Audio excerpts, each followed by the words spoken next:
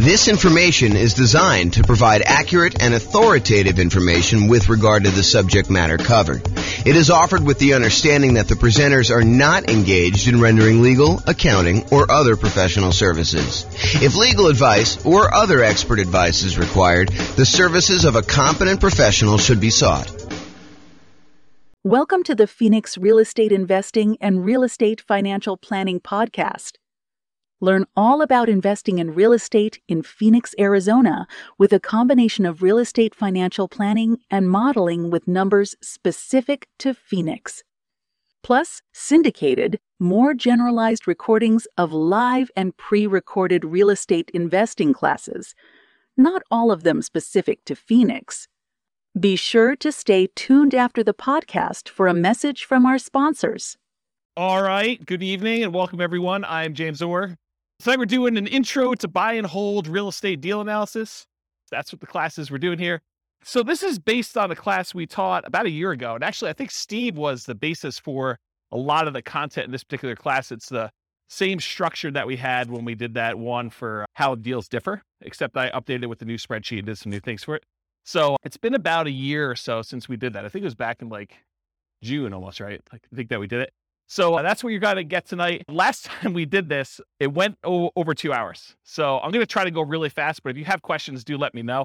And I do move pretty quickly. So there you go. You can download a copy of the spreadsheet on realestatefinancialplanner.com/spreadsheet. This is the brand new version that you guys all have a handout on. I will get the new version up tomorrow. I didn't want to post it until the class. So you'll have a copy right here to be able to see it. And then tomorrow when you go to that website, it should download the new link, probably later in the day in case I sleep in. All right. So the color-coded, yours is not in color, but if you could see up here, anything that's in a manila cell, like this little light yellow, those are fields that you can fill in, okay? Anything else you should not be able to edit at all. The blue ones are calculations. They're like gray background with the blue text. So those are things that you are calculating. You should not try to edit those at all. So that's what we're going to be covering. All right, so what's different? What's the same when we're analyzing deals? That's primarily what we're going to be going through. How does deal analysis differ for single-family homes, duplexes, triplexes, fourplexes, commercial properties? Those are all going to be kind of questions we got tonight. So who is like the least afraid of me and is willing to call me out on my stuff? I think Kevin probably. Oh, yeah, you might be too. So I think Kevin's going to be the guy though. So if I don't tell you like what's different analyzing a deal, please call me out on it. And if I don't tell you like where to get the number from when you're doing deal analysis, please call me out on that. And you're welcome to back up Kevin if you want to, but I think Kevin's going to be the enforcer tonight. So, all right. So you can use the spreadsheet that you have in your hand to analyze any type of buy and hold deal plus nomading. We have any nomads in here? Quite a few. Okay, good. So you guys can use this as your deal analysis for doing that. House hacking, any house hackers? Renting out rooms and stuff. Yep. So you can use the same deal for that. Partnerships, lease options, lease purchases. You technically can use it for this, although there's going to be improvements made that allow you to do even more advanced partnership type analysis. You can do it for the rent part of BRRRR, but it is not designed for you to go figure out buying a property, doing the rehab and getting your money out. That's not what this spreadsheet was designed for. So it's probably not great for that. You could probably make it work, and it's not designed for fix and flip. That's a totally different spreadsheet. Any questions on that? Back to my old habit of asking if there's questions, just turning around, keeping on going. So call out if you got questions and we'll get you the microphone. And so we're going to cover tonight what deal analysis and how does that change based on the type of property you're analyzing, and then where do you get the values from? That's what Kevin's going to be enforcing. And so I'm going to walk you through each input and do that. So tonight, one of the things I struggle with is, how do you teach an 8-hour class in 2 hours? How do you teach someone how to do everything you need to know for deal analysis in a single 2-hour session? It's really, really hard to do. So what I decided to do is help you with just straight up how the spreadsheet works, what you're going to enter, where you get the numbers from. But what I didn't decide to go into, which we have a 2-hour class on by itself, is what makes a deal for you. So that's more like establishing your buying criteria. Like, how do you determine when you put the numbers in there, should I buy this or not? So there's a 2-hour class on that already. I'll probably reteach it at some point in the future. And then there's like 2-hour classes on like individual fields in the spreadsheet. There's a 2-hour class on how to get rent comps. There's a 2-hour class on insurance. There's, a 2-hour class on PMI. So there's no way I can teach you 2 hours of PMI, 2 hours of insurance, 2 hours of rent comps, 2 hours of, all these different things in one night. So tonight's going to be sort of like how to use a spreadsheet, how to do deal analysis, And then I'm going to ask you at the end to go do deal analysis for yourself. Go do 100 deal analysis examples so that you get good. And then you'll determine, hey, what is a deal in my marketplace for me? Like if I'm looking at 100 properties, what is it going to be that's going to be a good deal and what's not going to be a good deal? Okay, so that's what's going on there. All right, so follow along in your spreadsheet. And my intention of giving you the big version of the spreadsheet, not just giving you a small one, is for you to take notes right on this. So go ahead and write notes. Anything that you think is important for you, go ahead and do that. The second handout you have is all of the overrides. You're not really going to do anything with this tonight. You might make one note or two, but it's really just for you to know that there's a reference for it. There's a whole separate tab, which I'll show you where it is. Okay. The primary thing you're going to take notes on is that big one. And if you need to turn the other sheet over on the back or make some notes, you can do that too. Okay. So let's go over like what you're looking at so you know what's happening with the spreadsheet. So section 1, everyone see it on theirs? Everyone know we're looking at that big sheet? Section 1's all your inputs. And my intention of making this spreadsheet the way it is simplify the number of inputs you need and don't clutter the spreadsheet with a whole bunch of extraneous data that you don't need, right? You guys may have seen other spreadsheets, used other spreadsheets, and you may have been like, what number do I look at to determine if this is a deal? Or like, why are all these extra numbers here? Do I ever use those? And until you've used it 100 times and realized, hey, look, I'm only looking at a few numbers on here, it's all extraneous. So what I did is I said, if they're all extraneous, why do we even put them on there? Why don't we just hide them onto like another page of the spreadsheet? And so that's what the intention was. So all of the stuff that's going to be on here tonight is going to be really simplified right here. And then all the stuff you need to make decisions is over here on the right. And if you need to drill down, you have the ability to do that in the other tab, but you don't have to. Does that make sense? Does anyone use the new spreadsheet a bit? Yeah. Is it better for that? Is it like easier to use, kind of like once you get used to it? Yeah. So Andrew says, yep. Okay, so inputs, number 1, that whole section is going to be your inputs. Number 2, that big green button on there, it's not green on your sheet, it's black and white, but the big green button, that's if you take your deal. Once you've got to analyze, if you want to export it right to Real Estate Financial Planner in order to do additional portfolio analysis type stuff on there, it's a one-click export. I got tired of copying stuff from my spreadsheet to the Real Estate Financial Planner software, so I fixed it. I wrote the spreadsheet so that all of the fields line up with Real Estate Financial Planner. And you can just do one button, it clicks over and copies it to your own account. Okay? The number 3 part is like the professional information of whoever gave you the spreadsheet. I'm going to be licensing out the spreadsheet to other real estate agents and lenders and people in other markets, and they'll be able to put their own information in there for a fee. So right now it's got my contact information on there. And then number 4, it doesn't show up in your sheet, but it's the different tabs on Excel. So if you're in Excel, there's an inputs and dashboard tab. That's this page. And if you click on the overrides, that's going to be that second handout I gave you with 3 pages. That's where all the extra stuff is, in case you didn't know. All right.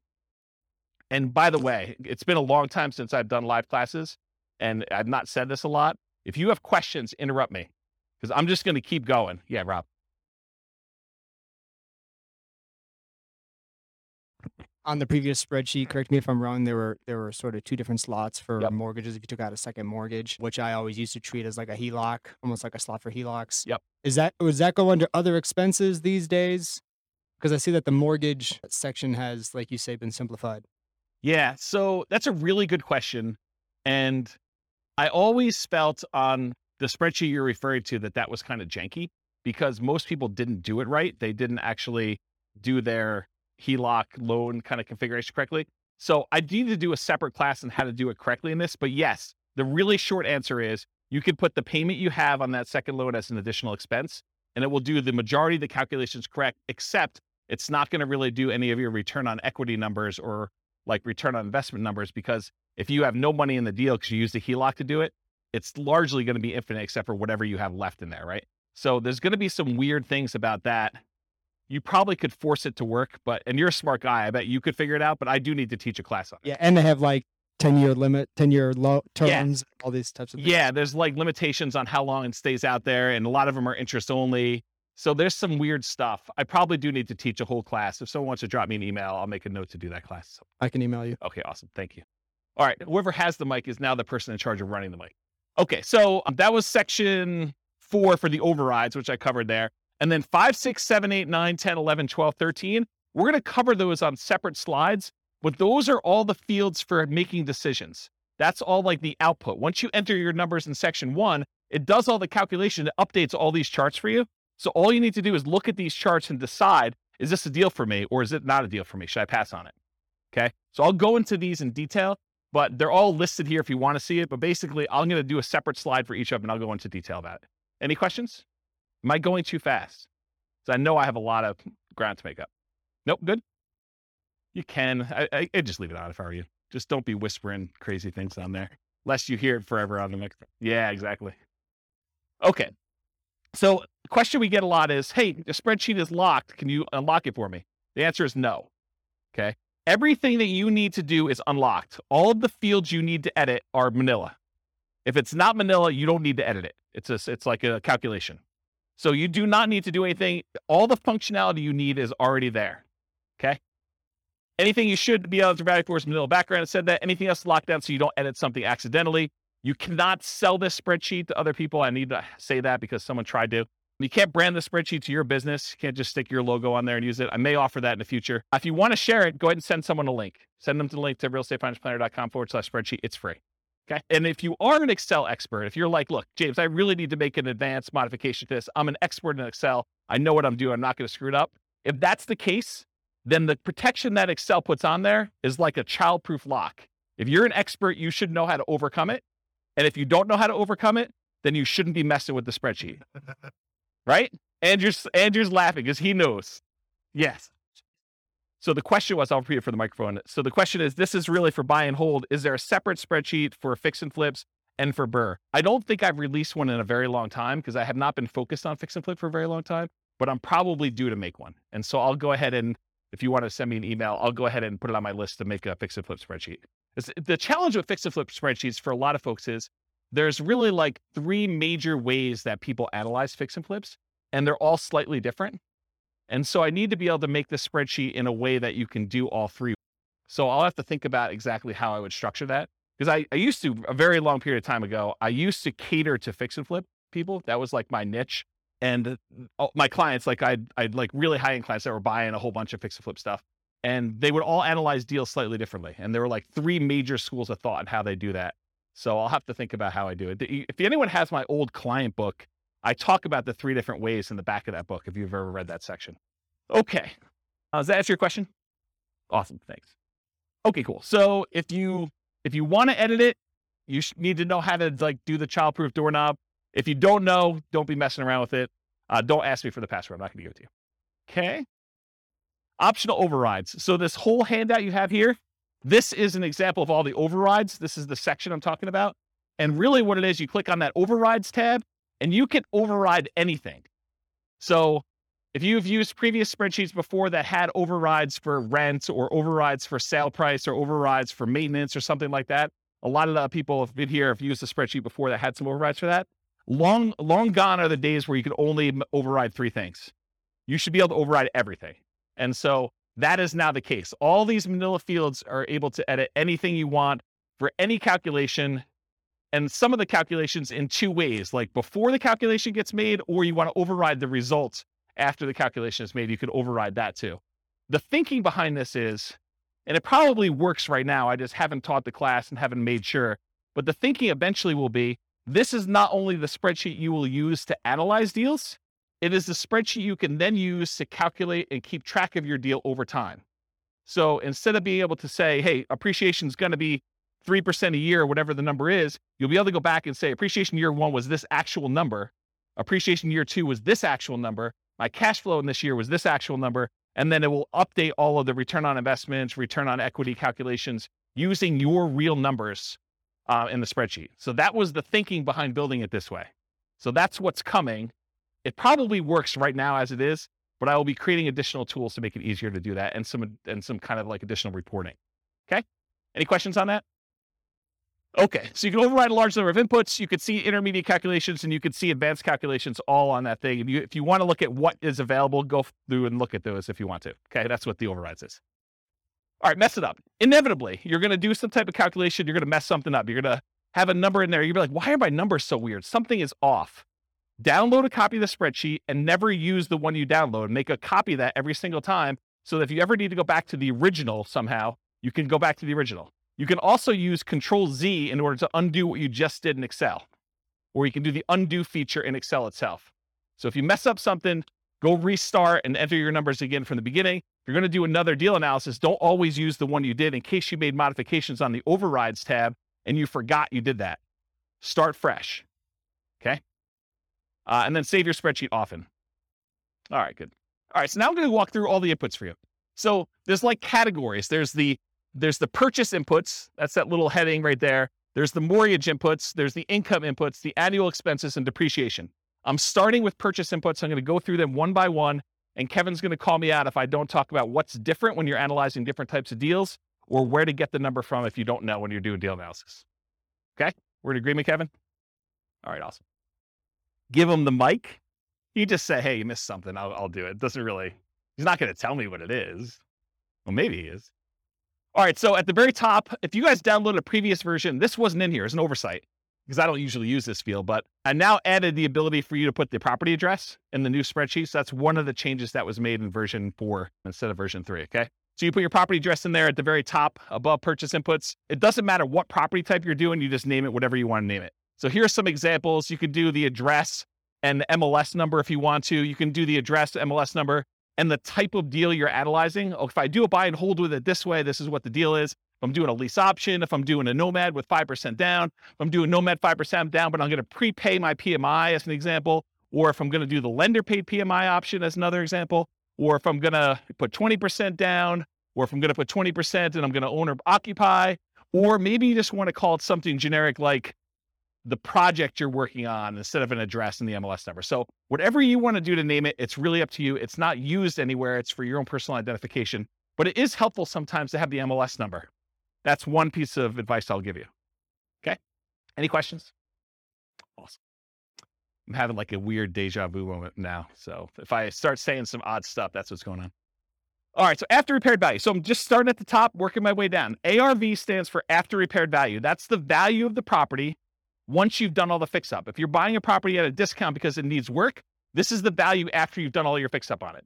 It's what you think it'll be worth then. Okay. So that's ARV. In some cases, it doesn't matter what type of property, it's always going to be that type of number. When buying a property below fair market value, buying at a discount, this will be usually higher than the purchase price. How many people have bought a property in the last year? Did you have to pay above asking price in order to get the property? Okay, so in those cases, your ARV may be lower than your purchase price. Okay? And then you'll probably have negative returns for appreciation that year while you're waiting for it to catch up. Okay? So buy it below there, I talked about that. Some hot markets, you'll be buying it for above ARV, I talked about that. Sometimes in this field, instead of just entering a number, especially with like new construction, I will sometimes use it as a formula. So in Excel, I'll say equals 450,000 plus 10,000 for the backyard, plus $12,000 for a fence, plus $3,000 for the appliance package. And so I'll just add up what all the values are instead of just putting in the total of being whatever it is, 500,000 after everything. Does that make sense? Because then I can go look back and say, why is it so much more than what I thought it was? What did I add in there? And I can look at them all individually. Cool? All right. So purchase price, this is the same regardless of whatever type property you're doing. When buying in the MLS, it's very common to have the purchase price equal the ARV. That is probably the most common situation. However, in our market right now, it's crazy. But, markets go in cycles. And, next year, 5 years from now, we may be able to buy properties at a discount. We may be, a little bit overpriced, and then people are doing stuff and you come in under asking price in order to get your offer accepted. Who knows, right? Everything changes. So right now, though, it's pretty common to be above, but it's pretty typical over a very long period of time for them to be equal. Sometimes I'll even put in as a default that these fields equal each other. So I only have to edit one and it will just automatically update it for me. And that saves me a little bit of time, very little time, but it does save a little bit of time. If you're a real estate broker, any real estate agents in the room besides Steve? So if you are too? Okay, great. So if you're doing real estate and you're buying it and your real estate license, you can actually put in your purchase price, you can do, if you're taking your commission as a discount, you can do 0.97 times whatever the price was in order to do that calculation. So you can actually do the calculation in there in order to figure it out for yourself instead of having to do that. But all real estate agents can multiply by 3%. It's like a God-given gift for a real estate agent to know how to do that. All right. Any questions on that? Sweet. Seller concessions. So a seller concession is when a seller gives you money to help cover some of your closing costs to buy the house. To be 100% clear, you cannot have a seller give you any of your down payment. You always need your down payment, but seller concessions can cover closing costs. They can cover things like buying down the interest rate on your loan. They can cover some prepaids. but they can't actually give you part of your down payment. So if you need 5% down or you need 10% down, you always need that amount. You can't use seller concessions to overcome that. All right, so seller concessions, that's that field right there. You enter in the dollar amount you've negotiated with the seller. You do this at the time of contract. So when you're negotiating the deal, you do it then. You don't usually do it afterward because you don't usually negotiate afterward, with the exception of if you're negotiating as part of an inspection or a appraisal. Sometimes you can negotiate and get the seller to give you seller concessions instead of adjusting the price. You put in the dollar amounts that you negotiated, and then we put in the percent. Why do we put in the percent? Why do we calculate the percent? You'll notice some of these, I do a calculation for percent. A lot of them I don't care. Why is percent important here? Because loans limit how much you can get in seller concessions. They may say you can only have a maximum of 2% in seller concessions on a certain loan type. And so I want to show you what that value is so that you can see if you're over it. You talk to your lender to find out where you get that information from. Often you'd raise your offer price to include seller concessions to rules and some closing costs for the loan. And the reason you might do this is because it can improve your cash-on-cash return on investment. But the idea is, let's say you're trying to buy a $400,000 property. You could go to the seller and say, look, Mr. Seller, I know you've got this property listed for $400,000. I will offer you $405,000, but I need $5,000 back to cover some of my closing costs. So you're voluntarily paying them $405,000, $5,000 above their asking price, but you're asking for that back. So they're netting $400,000, the same amount they originally had on there. Does that make sense? Okay. So you would do that to improve your cash-on-cash return on investment. When you do your deal analysis, do it both ways and see what I mean. Go ahead and do it where you pay $400,000 and that you've got to come out of pocket for $5,000 for your own closing costs, or do it where you offer them $405,000 and you actually have $5,000 in seller concessions, and see how that impacts your returns. See for yourself. Okay. The property must still appraise. You can't say, hey, listen, I'll give you $405,000 and the property's only going to appraise for $400,000 because it doesn't matter. The seller's going to come back to you and say, look, didn't appraise. We were going to try to get you $5,000 in seller concessions. It's not going to go through. We're going to take some of those back. And maybe all of it, maybe more than all of it if it doesn't appraise for $400,000, or it may be partial amount. They may only say, look, it only appraised for $402,000. So I'll give you $2,000 in seller concessions. We'll adjust the price down to $402,000. Okay. This is all part of your negotiation. If you're buying all cash, seller concessions don't matter. Don't bother putting them in there. Don't bother negotiating if you're going to pay cash for a property. Doesn't make any sense. And at least in Colorado, and this may vary in other markets, but at least in Colorado, if you don't use your seller concessions, if you ask for $5,000 and between all of your prepaids and you're buying down your interest rate and everything else, if you don't use the full $5,000, the seller gets the difference. So if you don't use it all, you lose it. Not the whole thing, you lose the difference, whatever you're short. So make sure that you're using that whole amount. Okay? Any questions on that? Down payment percentage. If you ever wondered, hey, James, why do you sometimes have us put in a percentage? Why do you have us sometimes put in a dollar amount? Part of it is what you're likely to get as a number. And part of it is what we need for the real estate financial planner when you export it. Okay. So for example, down payment, you're going to get a loan based on down payment amount. So I said, look, you really should have a percentage here. You shouldn't have a dollar amount. Although you could argue, look, I got $100K, I'm putting $100K down. So it's really a dollar amount. Well, then you got to adjust this percentage until it calculates whatever $100K is for you or whatever your total investment is for $100K. Okay. But in most cases, you're saying, look, I'm doing a 5% down loan. I'm going to put in 5%. It's going to calculate it for me and tell me how much I need. That's the majority of the times the way it works out for people. Okay. So you enter in the percent, the spreadsheet tells you the dollar amount, does that calculation for you. The down payment percentage will vary depending on the property type. If you go do certain types of properties, it's going to be a different down payment amount. And the loan. So call your lender to discuss the specific property and the specific loan programs you're doing if you're not already familiar. And then before you make an offer on a property, that's a really good time to double check. Because it sucks for you to go ahead and say, I think I know the loan I'm getting. You make an offer and you find out you can no longer get that loan, or loan programs have changed. You don't qualify for that loan, or something else weird has happened. So you want to double check as close to when you're making your offer as possible. See the financing classes. I mean, I can't teach 2 hours worth of financing in the middle of a deal analysis class, but there's like lots of financing stuff. Here's the really short version. Detached single family homes, like regular houses, owner occupant, if you're living in the property, there's a couple 0% down loan programs. USDA is one of them. It's for rural properties. VA is another one. It's for veterans. And then I heard a couple banks had some 0% down owner occupant programs. 3% down is a conventional loan program you can do. You can buy a house with 3% down conventional. 3.5% down is the FHA. 5% down is conventional, and you could do more than that. You could do 6%, you could do 7%, you could do 10%, you could do 15%, you could do 20%. Once you get above 20%, you no longer have private mortgage insurance. So that's kind of a key thing. Although I wouldn't be afraid of PMI in most cases. So typically 20% or more to avoid private mortgage insurance. If you're doing non-owner occupant, if you're buying this property as an investment, typically the lowest you can do for a down payment where you're not going to be living in the property is 15% down, and that will have PMI. Then usually you do 20% down to have no PMI as a non-owner occupant as an investor, and 25% is another common one where you get usually a pretty significant benefit in interest rate. Okay? Condos and townhomes, it's similar to detached single-family homes. If it's non-warrantable, it may be more. Duplexes, triplexes, and fourplexes, you could do owner-occupant with those. You have to move into one of the units, and you could do either the 0% down VA loan for that. So you can move into a duplex, triplex, or a fourplex if you live in one of the units, and you can do nothing down. That's the VA loan, the only one you can do for that. Or 3.5% down FHA. Okay, so that's the two most common ones for doing owner-occupant in the multifamilies. So if you're doing house hacking and you want to move into a duplex, triplex, or fourplex, if you could find one where the numbers make sense, then that's typically. And then for non-owner occupant, it's typically 25% down for this. Okay. 5 units, these are usually considered commercial properties. Owner occupant loans are usually not available. You can move into one of the units and get some type of owner occupant financing with there. So once you get the 5 units and above, that VA or FHA loan is usually not an option for you. Non-owner occupant, typically commercial financing with at least 20% down. It's often variable interest rates. So you're risking the interest rate market as it moves. Sometimes it'll be, fixed for 5 years and adjust, and fixed for another 5 years and adjust, and fixed for another 5 years and adjust. But it's variable in some form. It's not fixed for 30 years.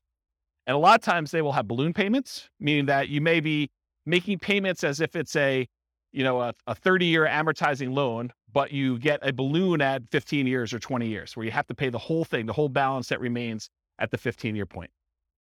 And a lot of times the amortization periods are less than 30 years. The amortization period means over what period of time does a loan get paid off? So a lot of times when you do traditional financing, VA, FHA, conventional, it's usually a 30-year payoff period. These tend to be less than that, which means your payment's going to be significantly higher, which means the deal needs to be much better, or you need to put a lot more down in order to have a cash flow. Okay. Any questions on down payment? All right, there's a couple more slides on down payment. So down payment for nomads and house hackers. So for nomads and house hackers, we typically suggest you analyze the deal as if you were buying it with 20% down. Why? Why would I tell you, hey, look, I know you're doing 5% down or 3.5% down. Why would I tell you should analyze this as though you're putting 20% down? Anyone know? Yeah, so Steve just hit it on the head. So basically, you want to look at it, if I were buying this property as an investment, because it's going to be a property that you probably are converting to investment after some period of time. So we want to look at it and say, would I buy this as an investment property? And we do that by looking at 20% down. If I were going to do this with 20% down, does it make sense as an investment? But we're choosing not to invest 20% down when we're doing these house hacking nomads. A lot of times we're putting 5% down or 3.5% down. So what you do is you analyze it as if you put 20% down. Then you go back in the spreadsheet and you look at that and you say, okay, 20%, yep, okay, it looks like I might consider this an investment. Then you go back and you say, okay, now I'm putting 5% down. And then sometimes you get a better interest rate by doing owner occupant most of the time. So you're going to change the interest rate too, and you're going to reanalyze the deal with the 5% down, and you're going to look at it. In a lot of cases, you're going to have negative cash flow. So if you bought it with 20% down, maybe you have slightly positive cash flow. With the way the prices have been going up very recently, because we've been seeing this massive increase in prices, and interest rates have gone like crazy the last 3 months. A lot of these properties with 20% down are not going to have positive cash flow. So if you look at it though, and now you do it with a 5% down, you're probably going to have even more negative cash flow, or negative cash flow if you didn't before. Now you got to say to yourself, okay, and if I don't have to put up an extra 15% down, if you're buying a $400,000 property, put 5% down, that's $20K if my math is correct, instead of having to put up $80,000. So instead of having to put up $60,000 more, am I okay with $200 a month negative cash flow? And you need to make that decision for yourself. That's why we do the 20% down first. You analyze it to see if it makes sense as a regular investment. Then you go and you switch it over to 3.5% or 5%. You say, can I stomach and can I afford the negative cash flow on this property? I'm basically financing, I'm using that in quotes, the rest of my down payment over time. instead of having to come up with that extra $60,000, I'm saying, can I afford $200 a month for the next few years until rents increase and I no longer have negative cash flow? Does that make sense to everybody? It's kind of an important point. Okay.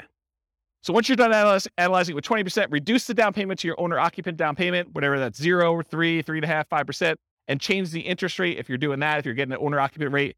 And often this will result in negative cash flow. You're financing the rest of your down payment. Do you have positive cash flow if you put 20% down? That's usually what you'd use to make your decision to buy it as an investment. And then how long will it take for the negative cash flow to equal your missing down payment? So if you're doing, I don't have to put up $60,000, but it's going to be negative $200 a month. How many months could you go before you got to that $60,000 that you had to put down that you didn't? I like to look at that number and say a long time. Okay. And then are you okay with this negative cash flow? And then I usually throw in the curveball because you get tax benefits of owning rental properties. Are you okay with the negative cash flow plus the tax benefits you get by owning the rental property, which is called cash flow from depreciation? That's calculating the tax benefits you get times whatever your tax rate is and how much cash you'll get back on your tax return or less you can pay in on your taxes if you're taking your normal exemptions from your paycheck. And if those two combined, you're okay with that, then you can make your decision whether you want to move forward or not. So when we add regular cash flow plus cash flow from depreciation, the regular cash flow you have plus the tax benefits of owning the rental property, when we combine those together, we call that true cash flow. So whenever you see a reference to true cash flow on this spreadsheet, that's what we're talking about. And I'll jump ahead here because you guys have the handouts in front of you. But this first box where it has like these three things, this first box here, if you ever see it, that shows you your cash flow. It shows you your cash flow from depreciation. And then it adds them together for you in that third bar and shows you what your true cash flow is. So this is a really easy decision for you to say, this is my cash flow. This is my cash flow from depreciation. And this is both of them combined. And you could see they're split column charts to show you which one is which. It's just visually adding them as a sum. Does that make sense? Okay. That's why it's done that way. And I talked about this. Okay. Down payments. There are some really unusual situations. I just want to bring them up to your attention in case you're doing some crazy stuff. If you're buying property subject to or getting really creative, there is a chance you could have negative down payment percentage where let's say the seller overfinanced their property. They took out money in a cash out refinance. And now you're about to buy that property subject to where you're making payments on their existing loan.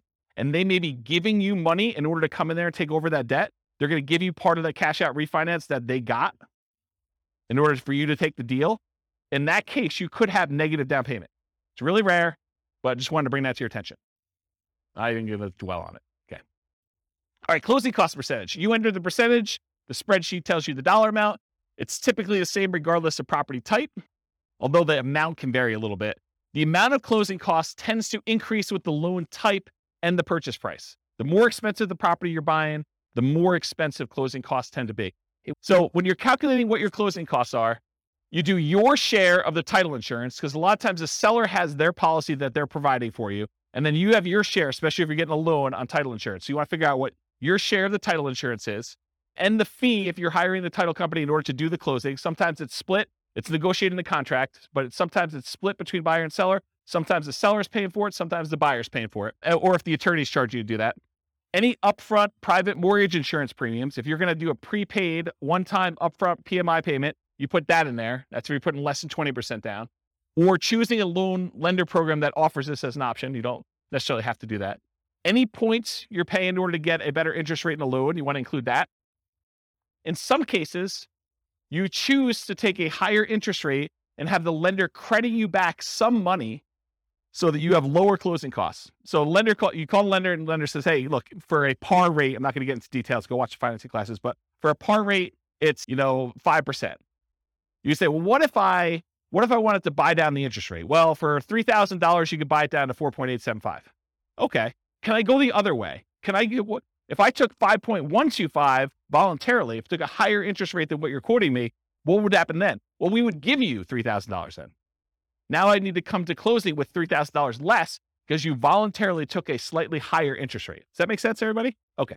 So you can get points, you can pay points to have the rate go down, or you can get credited points in order to have a higher rate voluntarily. Cost of your appraisal. A lot of times your appraisal is not going to show up on your closing statement, because a lot of times you're going to pay the lender outside of closing. You're going to give them your credit card and they're going to charge you $900 or whatever appraisals are going for now in order to have your appraisal done. By the way, those can be much more expensive depending on the type of property you're doing. You're buying a 5-unit or something really, really expensive, then you're basically going to have a little bit more expensive closing costs for those. And some lenders, in some cases, may require more than one appraisal. I know there's someone in the room who had an appraisal done on a property, and I think the lender didn't believe that the value was what it was, and so they had to have the lender required another appraisal. Is that right? I've also seen this come up where you're buying new construction properties where you'll have the preliminary appraisal done, and then the appraisal will say, I need to go back out and check to make sure these 7 things are done. And sometimes they charge you an extra fee for that. And I remember one client where, man, the appraiser wanted to go out like 5 times because they kept saying something was not right. And it was pretty ugly. The appraisal on that property was like $2,000. It was something stupid. And it's a single family home. It was a condo, in fact. The cost of things like your property inspection, surveys, radon tests, pest control tests, and sewer scope, those are all things you'd want to include as part of your closing costs. You may not be paying them at closing, but you should realize that that is part of your calculation for what your return on investment is and what the expense of getting the deal is. If you decide not to include those, your numbers are going to be slightly off, right? And the less you put down, the more off it will be as a percentage. Because the less you have money in the deal, the more these small expenses matter. You buy the property for cash, not going to make that big of a deal. Missing $1,000 in there. If you're paying a wholesaler or wholesale fee or real estate agent a commission, that is not already included in the purchase price. This is when you're going to go buy a for sale by owner and you got to pay your real estate agent out of pocket. In those cases, you want to include that as a closing cost. In most cases, if you're buying a property from the MLS, at least right now, and this may change, by the way, but right now, if you're buying a property inside the MLS, a lot of times it's pre-negotiated the fee that is going to be paid to the buyer's agent, okay? And so you don't have to include that separately as a closing cost because it's already baked into the purchase price. But that may change. You heard it here first. You should not include the seller's share of closing costs in your closing cost numbers, or if your real estate agent is being paid by the seller from the seller's proceeds, which is how it typically is done for most MLS transactions, these are only your closing costs that we're talking about here. Now you know more about closing costs you ever wanted to know about this field, right? You were like, holy crap, really, did you doing all that stuff in there? Yeah. That's why there should be like a 2-hour class just on this one. Any questions? Is this helpful? Or should we like stop and just do Q&A? Okay, good. At least one person likes it. Everyone else voted for Q&A, just you, Ann. All right, rent-ready costs. So rent-ready costs are all those expenses you have after you acquire a property that you need to do in order to get a property ready to rent. It's all the stuff the property needs. It's the same regardless of property type, although it varies depending on what property you have. So really, this is like you go and you have your inspection done and the inspector lists, 14 things that need to be done to your property. They're not worth negotiating over with the seller because you really want the deal and you're not going to get nitpicky. Maybe you said to the seller you were not going to, give them a list of things. That goose is on top of that roof. That's crazy. Yeah, this is literally squirrel going on right now for my ADD. There's geese on the roof for those that listen to the recording. Where was I? Rent-ready costs. Oh yeah, so basically thanks, Steve. You're buying a property, you basically negotiate with the seller that you're not going to get nitpicky about things. So when you get your inspection report back, there's like 14 things that need to be repaired. So you need to do those things in order to have the property get ready for rent. You got to put that money somewhere. You put it in rent-ready costs. You say, look, I got to set aside $2,000 or whatever it is to do this. And I will tell you, if you're always putting zero in here, that's probably wrong because almost every property needs to be at least cleaned. Something needs to be done to that property. So unless you're putting $500 to $1,000 in here, it's probably incorrect.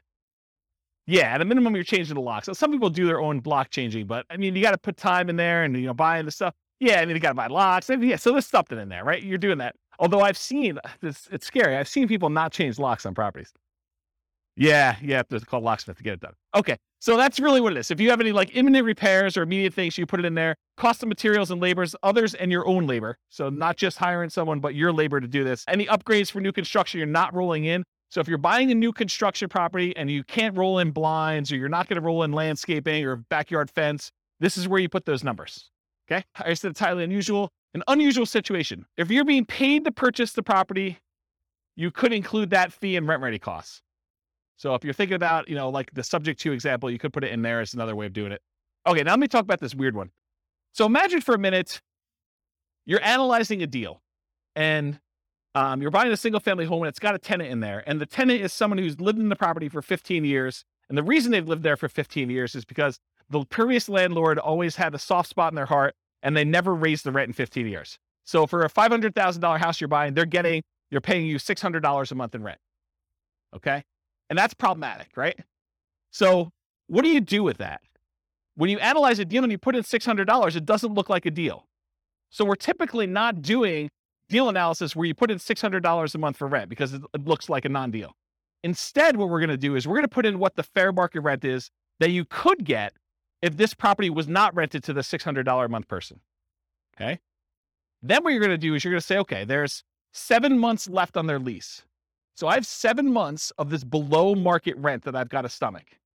So really, let's say rent is $2,000 a month. So really you're $1,400 a month shy for 7 more months before you can turn this property over and get market rent. So what you should do in rent ready costs is you should take $1,400, the amount that you're short, multiply by the number of months left in their lease, because you're not going to renew their lease at $600. They're going to move out at the end. And now you're going to rent the property for fair market value. So you do $1,400 times 7 months, and that gets put into your rent ready costs. Because what you're doing by doing this, you're saying, look, I'm not going to do this below market rent and see my cash on cash there. What I'm going to do is I'm going to say, I'm going to set aside this amount of money, $1,400 times 7 months, and I'm going to have that sitting in a separate account. I'm going to consider it part of my initial investment in order to acquire the property. It's a cost for me to get into this deal. It's a one-time expense that happens because the property is under rented. And you're going to use that because then that becomes part of your denominator when you calculate your return forever, because it was originally an expense that you had when you acquired the deal. Does everyone understand why I did it that way? Okay, so that's what I'm talking about here. Dealing with properties that are already rented. Figure out how much above or below fair market rent your rents are and use the difference for the duration of lease. Now, this can happen the other way too. You could find a property where it's being rented for above what you think you can get. They like hit a home run. Someone really wanted that property and they paid $300 more than that. So you could say, hey, look, I got this $300 premium on this property, and you can give yourself that as kind of like a reverse credit. Okay. All right. Any questions on rent ready costs? Sweet. All right. Total invested. So it sums up the amount for your seller concessions, the down payment, the closing costs, and the rent ready costs, and gives you a total amount invested. Some of those are negatives, right? Your seller concessions is a credit to you. So that's what total invested does. It's a calculation for you. You don't need to do it. All right, next section, mortgage. So this is where I am. Following along on the spreadsheet. Go ahead and make notes wherever you want to. I'm on the mortgage section. The mortgage amount is calculated. It's done automatically. It doesn't change based on the type of property. The mortgage amount is automatically calculated for you. It's based on the purchase price and the down payment. Easy. Mortgage interest rate. Where do we get this from? The lender. Do you go to a website and look it up? How many people go to a website to look up what their mortgage rate will be?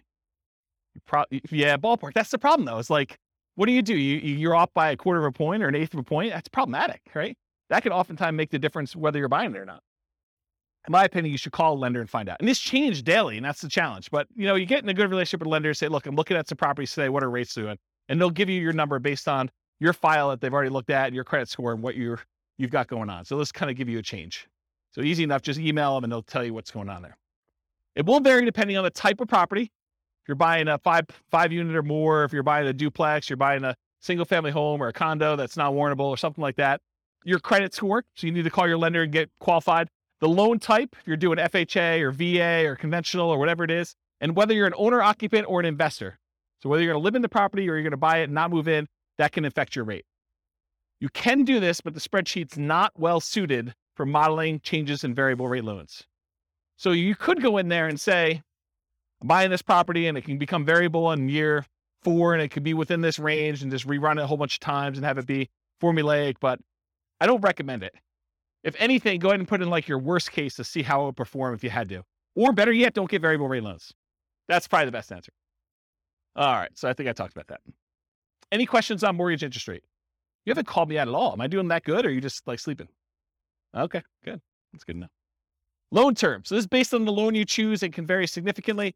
The overwhelming majority of the loans you're probably going to get if you're doing buy and holds with conventional financing, house hacking, or nomading is probably going to be a 30-year fixed rate loan.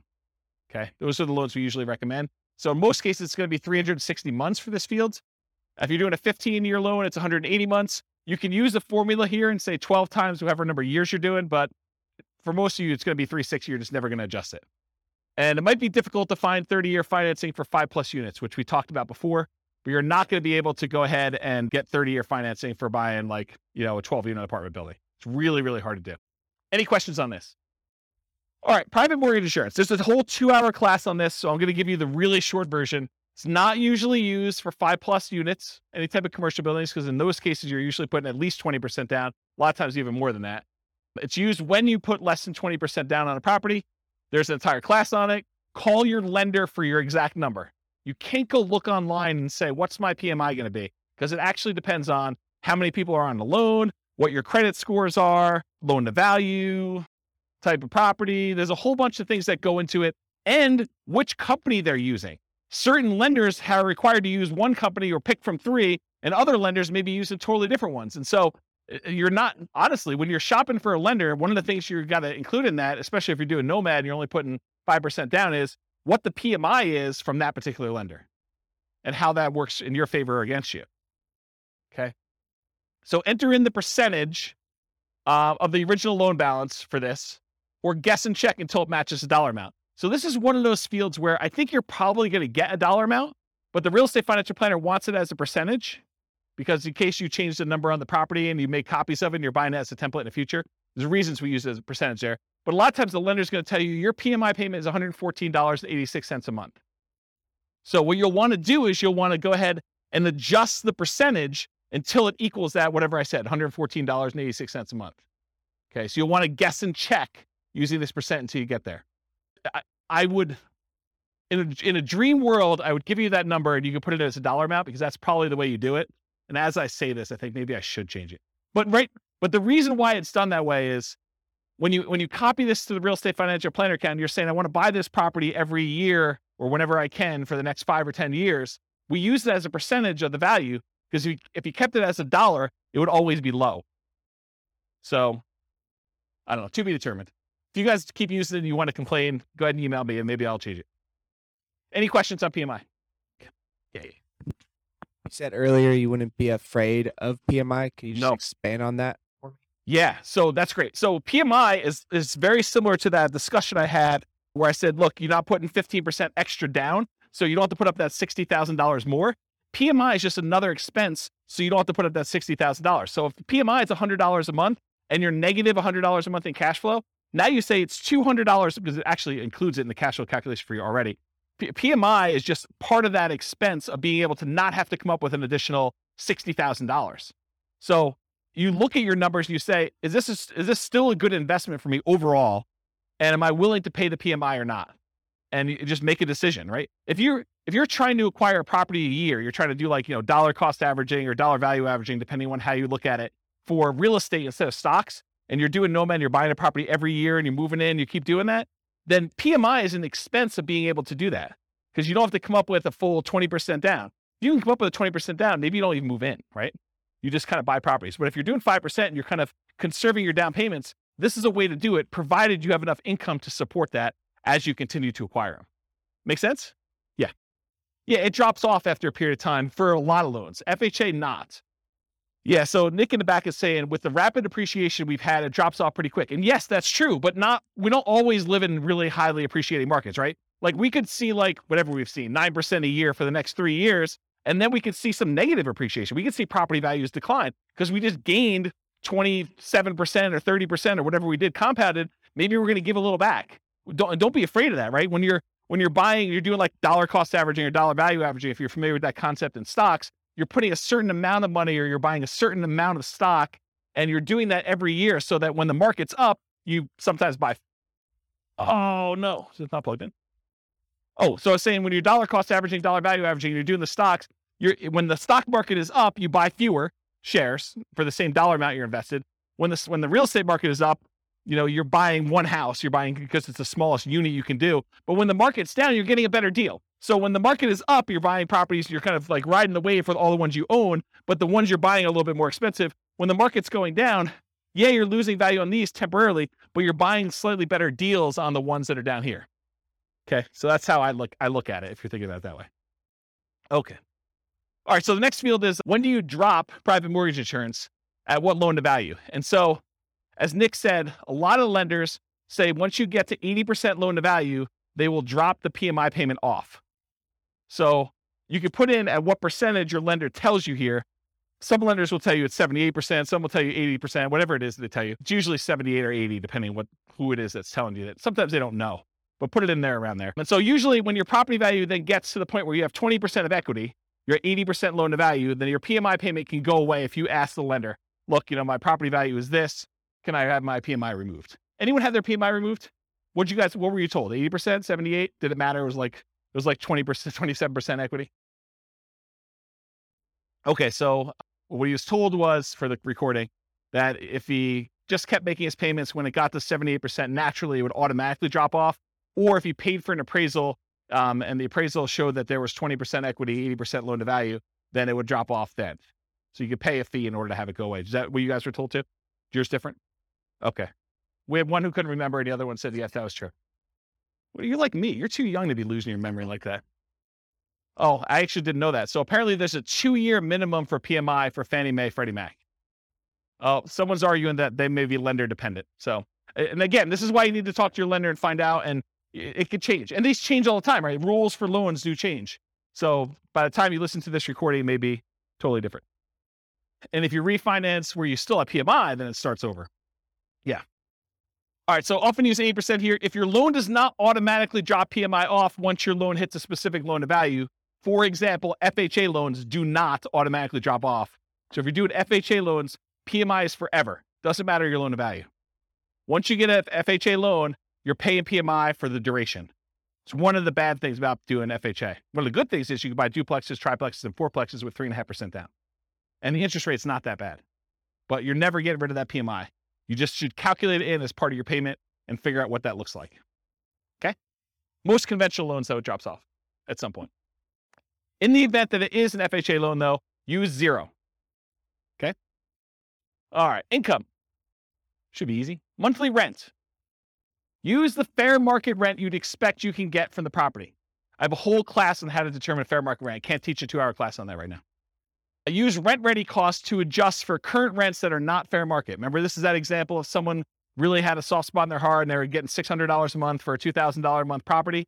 This is where you'd still use the $2,000 here, but you'd make the adjustment in rent-ready costs in order to do that. You could total monthly rents for all units. So if you're buying a 5-plex, you could put down equals and then put the 5 different rents you're getting, or do, I've got buy the 20 unit and then 10 of the units are 1 bedrooms and I'm getting $795 for those. And, I've got 5 2-bedrooms and I'm getting $895 for those. And I've got 5 3-bedrooms and I'm getting whatever I just said there, plus a couple $100 for those. You can go ahead and do a formula in order to calculate it. That way, when you go look back, instead of just having one number and being like, what is that made up of? What was I using for those?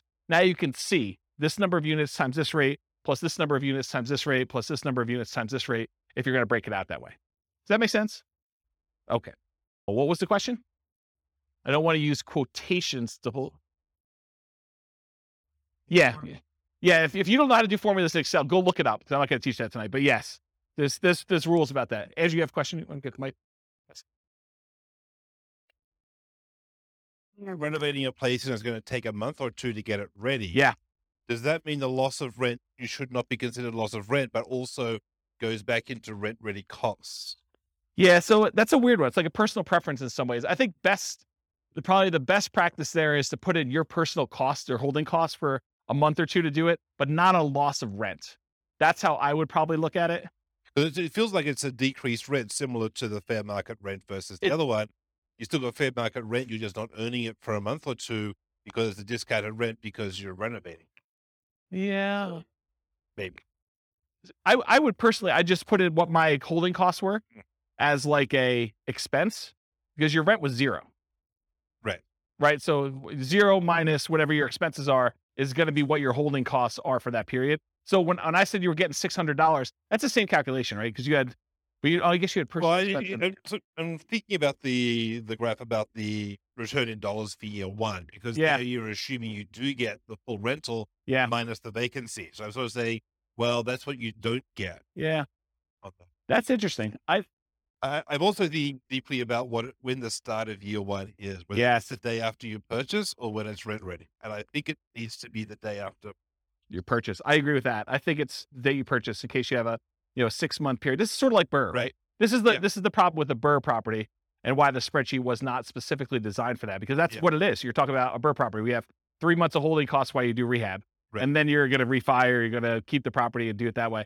So yeah, I'd want to think about that a little more. My gut tells me you put your holding costs in there, but you're saying... My feeling is that we should start like year one on the day after purchase, and then anything that's inaccurate after that, whether it's fair market rent that's off because of the old lady thing, whether it's loss of rent for another reason or because it takes you a while to spend the rent ready costs, it doesn't matter. Put that all in the investment on day zero. Yeah. Yeah. That's a good question. Good point. Yes, the answer, I'm glad you did it. Glad you came here tonight. That's awesome. All right. So I talked about that total for all the units. Build back for utilities and parts of HOA. So if you got a triplex and you have one central water line coming in, you're going to build that back. Make sure you include that in here and stuff like that too. In our market, it's customary for the landlord to pay the HOA fee. That's customary in our marketplace. This may differ in other markets. In other markets, you may be able to pass it on. However, if part of the HOA is a utility or a benefit to the tenant, we may bill back. For example, garbage. In some of my neighborhoods, garbage is lumped in with the HOA. And so sometimes we'll break that out and say, hey, look, you have a garbage utilities fee. It's whatever it is, $25 a month. I have no idea what garbage is. $45 a month, whatever number is it. And so you can bill that back separately and pull it out of the HOA if you're thinking about it that way. In some HOAs, there's like basic cables included or non-potable water fee. And so you could break some of those out. It's going to be hard for you to break out everything for the HOA. But some of them, I think you could rationally make a good case for doing that. All right. Any questions on monthly rent? Monthly rent for nomads typically assume, and this is incorrect. I'm going to tell you something that's wrong, so pay attention. So when we nomad, by definition, you're getting an owner-occupant loan. You have to move into the property. You have to live there for a year.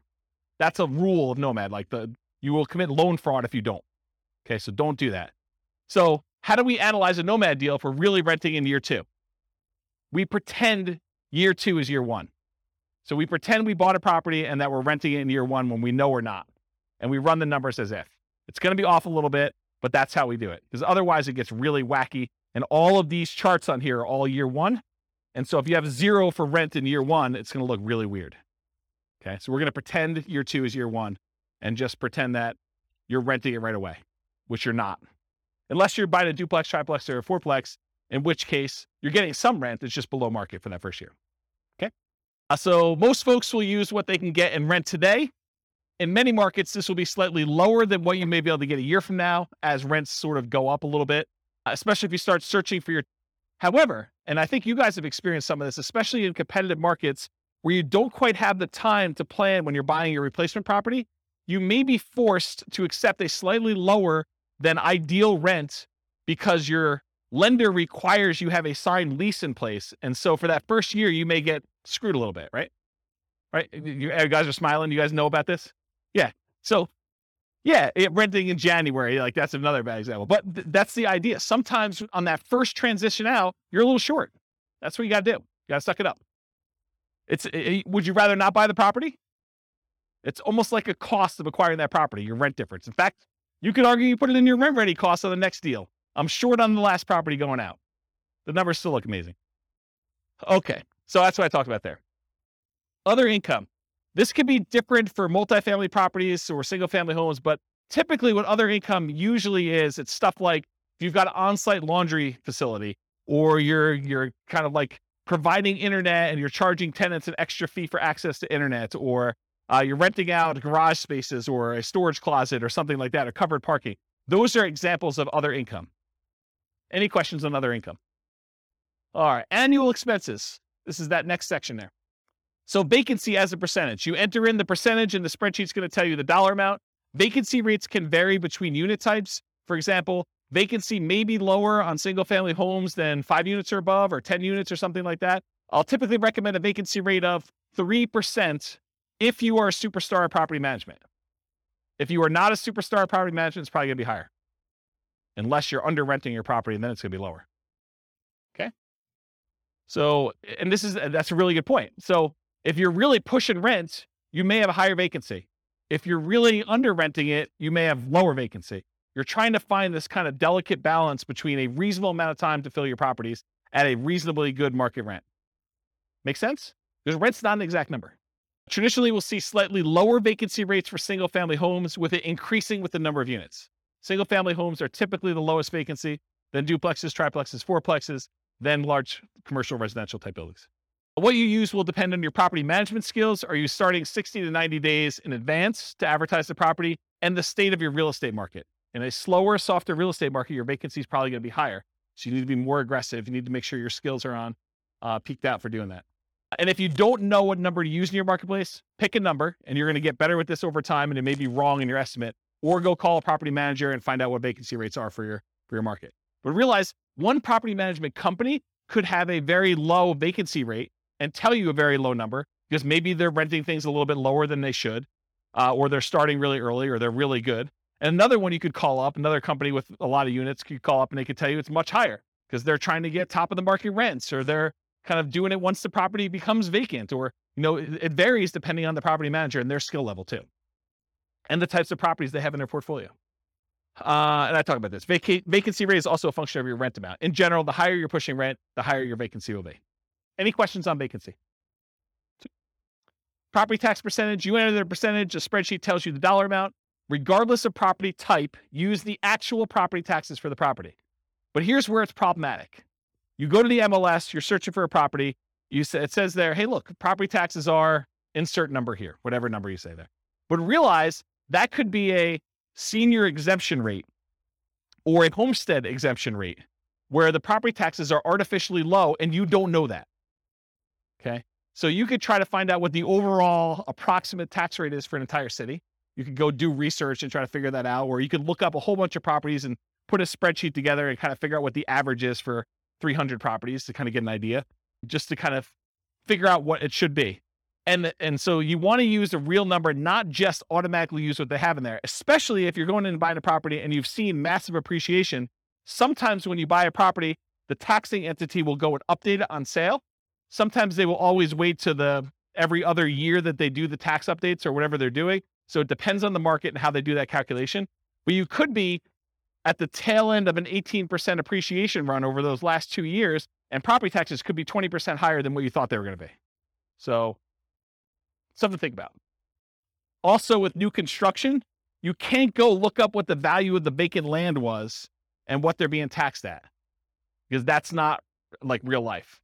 You may have a period of time where you have a really low tax rate when you buy a brand new property, but in most cases, they update that pretty quickly. And it's going to be based on whatever usually the builder will give you an estimate. We're estimating property taxes are going to be about whatever it is, 1% or 2% of the property value. Okay. Talked about that. Any other questions? Yeah. Yes. Metro taxes would be included in here because metro taxes are typically included as part of the property taxes in many cases. Yeah. And if in your market, because not everyone's listening from locally, if in your market they're not, they're done separately, you can combine them and put them in here. Good point though, Nick. Yep. Any other questions? Cool. Property insurance. You enter this amount and the spreadsheet tells you the percentage because you're often quoted this number from your insurance agent. So you call up your insurance agent, you say, look, I'm thinking about buying a $400,000 single family home. What would insurance approximately be on that? And maybe give them an actual property and get the coverage you want and give them your credit score so it's quoted to you, because those all have an impact. It's a 2-hour class on property insurance. But basically, if you go in there and you find out what that is, and then you adjust it a little bit based on it's a little bit more expensive property, it's a little bit less expensive property, then when you're ready to make an offer on something, go firm this number up with your insurance agent. But don't go harass your insurance agent doing an insurance quote, a full workup quote on every property you're analyzing. That's just dumb. Okay. Just use a really rough estimate. You can go firm it up and verify your assumptions once you get more serious. Insurance can be less. Oh, this is really important stuff. Okay. So your insurance can be less for condos and townhomes than for single family homes, because a lot of times the insurance policy you're buying is covering your risk, what the insurance company will need to replace if you have a claim. And in a lot of cases with condos and townhomes, the HOA covers studs out or the exterior of the building. And so part of your HOA fee is for the HOA to cover all that exterior maintenance, and if there's hail damage on the roof or if there's damage to the sides. And so you're not paying for insurance to cover those things here. You're paying for it in your HOA. Okay. So in this case, your insurance may be lower for condos and townhomes which will help offset a lot of times those higher HOAs. So when you think about, you're analyzing a deal and you're thinking to yourself, hey, I've got this deal I'm analyzing, but the HOA is killing the deal. Well, maybe, but in a lot of cases, part of that HOA is really maintenance on your property or insurance on your property. And so you'll usually give up a little bit, like lower your number slightly for maintenance and lower your number slightly for insurance because the HOA is covering some of those. And you can use, I'm going to reference the capital expense and the maintenance and the capital expense spreadsheet a little bit here, but you could do those spreadsheets and figure out what you're paying and figure out what the insurance company is paying and then kind of make the adjustments there so that it's a little bit fairer comparison. Does that make sense? Anyone lost by what I just said? Because that's kind of an important point. It's honestly one of the reasons this class exists. Because I think this is what Steve was getting at when he was buy duplexes. Yeah, I mean, duplexes, sometimes you have less maintenance with a duplex if everything is sort of independent and you have one shared roof. But sometimes duplexes are even more expensive. You have a shared entryway and you've got to be responsible for maintaining that. And so it really depends on the property. It's not just automatically X is better than Y. I don't know. That's how I would say it. Okay, let me make sure I covered all this. Insurance could be less. Talked about that. It's coming to HOA for condos. Be responsible for the exterior. Often buyers responsible for studs in. We talked about that. Still need to verify with the HOA. So you want to check with them to make sure. Part of the HOA can informally be attributed to and justify a reduced maintenance number in the spreadsheet. Call your insurance agent to get an accurate estimate of what insurance will be. Watch the 2-hour class on insurance. I think I talked about that. Okay, HOA dues. So that's the next field. HOA dues tend to be higher on properties where the HOA is responsible for maintaining significant portions of the property. If the HOA is really just sort of a compliance arm, their HOA fees tend to be really low. If your HOA covers exterior maintenance and roofs and a golf course and a pool and everything else, expect your HOA to be much higher, okay? You're less likely to have HOA dues as the number of units increases, most likely to have with a condo or townhome, more likely with single-family home, less likely with duplexes, triplexes, and fourplexes, and least likely with 5+ units. Although there's exceptions to that, but I think that's a general rule of thumb that you're less likely to see HOAs the more units you go. In properties where the HOA dues include some maintenance, any type of maintenance at all, you might be able to justify using that lower maintenance number and insurance costs. And this can offset part of that HOA fee to make condos, towns more competitive from a return on investment perspective. I didn't cover it here, but we need to talk about this. So let's say you're in a big neighborhood and you have a huge hailstorm comes through and, the HOA is responsible for roofs. And they realize that 90% of all the properties need new roofs now. And they don't have enough reserves in order to handle their kind of like deductible for having all the roofs done. So they're short. So what does the HOA do when they don't have enough money to do the repairs on the properties that you own? They do what's called a special assessment. So they come to you and they say, look, we're short and we need to have a certain amount of reserves. So we're going to go ahead and say, each of you needs to cough up $1,000 per unit to cover your share of the deductible to have these roofs done because we didn't expect a hailstorm to do all these roofs at one time. So they come to you to say, okay, we all need $1,000 from you. What if you don't have the $1,000? That's a problem. But you can buy insurance to cover that deductible.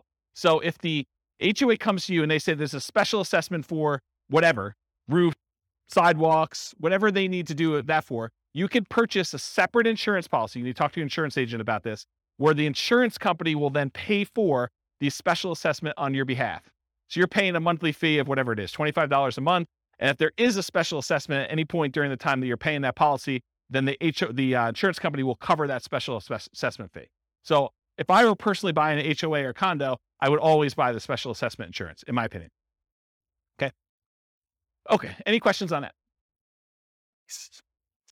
Utilities. Utilities can vary depending on the property. You're least likely to be paying any utilities on a single family home because this is the owner, the landlord paid utilities. So if you're renting a single family home to somebody, in most cases, that tenant is going to transfer utilities into their own name and they're going to be responsible for paying all those. You're not going to be responsible. But what if you have a triplex where it's a type of triplex where you walk into a part of the building and it's like an interior sort of like lobby, and then you've got 3 doors to the 3 different units on the inside? Who's paying the electric bill for the centralized unit? Who's paying for cleaning in the centralized unit? So those types of things, If you're paying some type of utility for the properties that's not in the tenant's name, then you need to put that in here. It can vary depending on property type. You're least likely to have that with the single family homes, as we discussed. You're less likely with condos and townhomes, and you're more likely with duplexes, triplex, fourplexes, fiveplexes as the number of units and common areas and amenities increase. So just realize that your probability increase with the number of units. Typically, you'd get this information from the MLS, brokers, sellers, and leases. Did I hit where you get the numbers from for everything? Did I miss anything? Look down your sheet. Tell me if I missed anything, because I just want to make sure. Is there anything on there you're like, where do I get this number from? So I think Kevin's not way on top of this thing. Or maybe I'm doing such a good job that I catch it on every one, but. He asked me about where you get the number from for appreciation. Oh, well, I mean, it's predicting the future. So obviously you roll a 6-sided die. And if you get a 6, you roll it again and you add them. What number for appreciation? 10% for appreciation, says Kevin. Make any claims against him if you don't see 10% in your properties. This is his address. I'll give it to you. You know, maybe. I could probably make it a non-deal if I really, really struggle to do that. But you're right. Everything starts looking pretty good, which is why, last couple of years has been amazing here. I got no unhappy clients, that's for sure. All right, got my water. All right, so we talked about utilities. Any questions on that? Other expenses. I combine these two into one slide. You're slightly more likely to have additional other expenses on properties with more than one unit. This is like if you have to do snow removal on a fourplex, because who's going to shovel snow when you've got shared walkways and stuff? Or lawn care, or things like that. Most likely have 5+ units as the number of common areas and additional shared amenities increase. You typically get these numbers from the MLS, brokers, sellers, and leases, although my experience is that they're very rarely accurate. So you gotta use your personal experience to kind of estimate what you really think they should be. And it sure helps if you have other properties. You're like, oh, I have another 10plex and my landscaping costs for that are this. Let me go ahead and use that for this one. But if you don't have those actual numbers, sometimes it's really hard to estimate. All right, maintenance percentage. Maintenance can vary depending on the property type. It tends to increase as the number of units and the number of common areas and additional shared amenities increase. Think about this. If you got to maintain a central area, that tends to increase your costs. Single family home where you're responsible for all maintenance tends to be higher than condos and townhomes where the HOA is responsible for some maintenance. We talked about this idea. Part of the HOA can be informally allocated for maintenance instead. Some investors will include or at least mix in some capital expenses with maintenance. So if you haven't watched the 2-hour class on capital expenses, I would strongly recommend you watch that because it's mind-blowing. But the idea is that some things some people consider to be capital expenses are probably maintenance, and some things some people consider to be maintenance are probably really capital expenses. And so you try to figure out where the blend is for what percentage you use here and what percentage you use for CapEx. Just between the two of them, you need to cover everything. Think of it that way. So in that class on CapEx, I have a basic spreadsheet and advanced spreadsheet. I'll show you those, I think, on the next slide. And then keep track of your maintenance and capital expense numbers over time to get a better feel for your own numbers. And as we see periods of massive inflation, what should you expect to see with maintenance and capital expense costs? To go up, right? A lot. You were thinking they were going to go up 3% a year, and now we saw whatever inflation was, 9% or 8%, whatever number they're quoting you. Then realize you're going to see a pretty big uptick in that. All right, so advanced for condos and townhomes where some maintenance is handled by the HOA. Estimate the portion responsible in the HOA fee and then subtract that from what it should be to do your reduced percentage. So you go do the calculation to find out, oh, the HOA is responsible for A, B, and C. That usually costs X dollars per year. And my maintenance number is $3,000 per year. I can subtract the number that the HOA is responsible for. So I really only need to do this dollar amount, which is this percentage. So do that math for yourself. CapEx, same type of idea.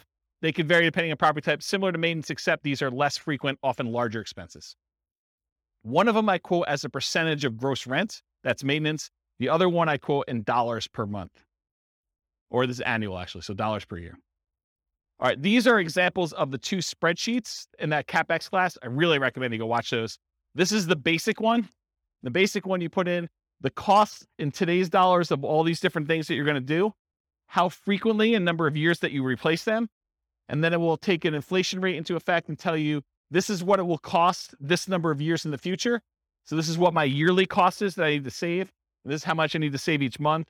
So it tells you how much you need to save for the year's costs and how much you need to save for the month's costs in order to have all these things covered with inflation this number of years out for one use. So that does the basic one. The advanced one is more complicated because it does the cost in today's dollars, the frequency, and then you can put in how old the thing is today. So you may only have, instead of 10 years for an air conditioner, you may be 5 years in. So you really only have 5 years to save up to replace an AC. So that'll take that into account, and it'll adjust all the different years for all the different units. And then it also takes into account if you're putting money aside, what you're earning on that money in some type of savings account, and if you're increasing the amount you're saving each year with inflation or some other number. So the advanced one does a whole bunch of calculations. It's almost like cash flow planning for CapEx, and it shows you your account balance over time and sees if you ever go below zero, and shows you when they all happen and how big order of magnitude they are, like how large the expenses are, and it sums up all of them in this bottom one. So the advanced one is for someone who's like, yeah, I really, really want to know and have an understanding of CapEx. The basic one should get you close. Okay. Management does not tend to vary based on property type, although with some properties, especially larger multifamilies, you may be hit with your property manager minimums, which would make your percentage higher than you would have estimated. For example, if you're renting, you've got like a 20 unit and there's a whole bunch of like 1-bedroom units in there, like studio or efficiency apartments in there. And, they're renting for $550 a month and your property manager's minimum is $600 a month. You may be hitting the minimum with all those. So just realize that. You get this number from your property manager. And if your quoted property management fee is about 10%, you should probably expect it to be a little higher than that with all the extra fees they add on. So it's probably going to be 11 or 12. So if they tell you it's 10, it's probably going to be a little higher than 10. It's very rare, in my opinion and experience, that the property management number that they quote you is the actual expense you pay to them. Okay? Any questions on this? Yeah, Andrew, you want to? Are you counting like the first month's rent as part when that happens as part of that, or is that a separate? That's a really good question. So in this particular spreadsheet, I combine them all together. So you'll want to merge those into one. So if your property manager says it's a half month's rent every year for lease renewal or putting a new tenant in there, then you calculate out what the property management fee on all 12 months is, plus a half month's rent, and figure out what that would be as a percentage and do those. And then I'd probably bump it up for all the incidental expense in addition to that.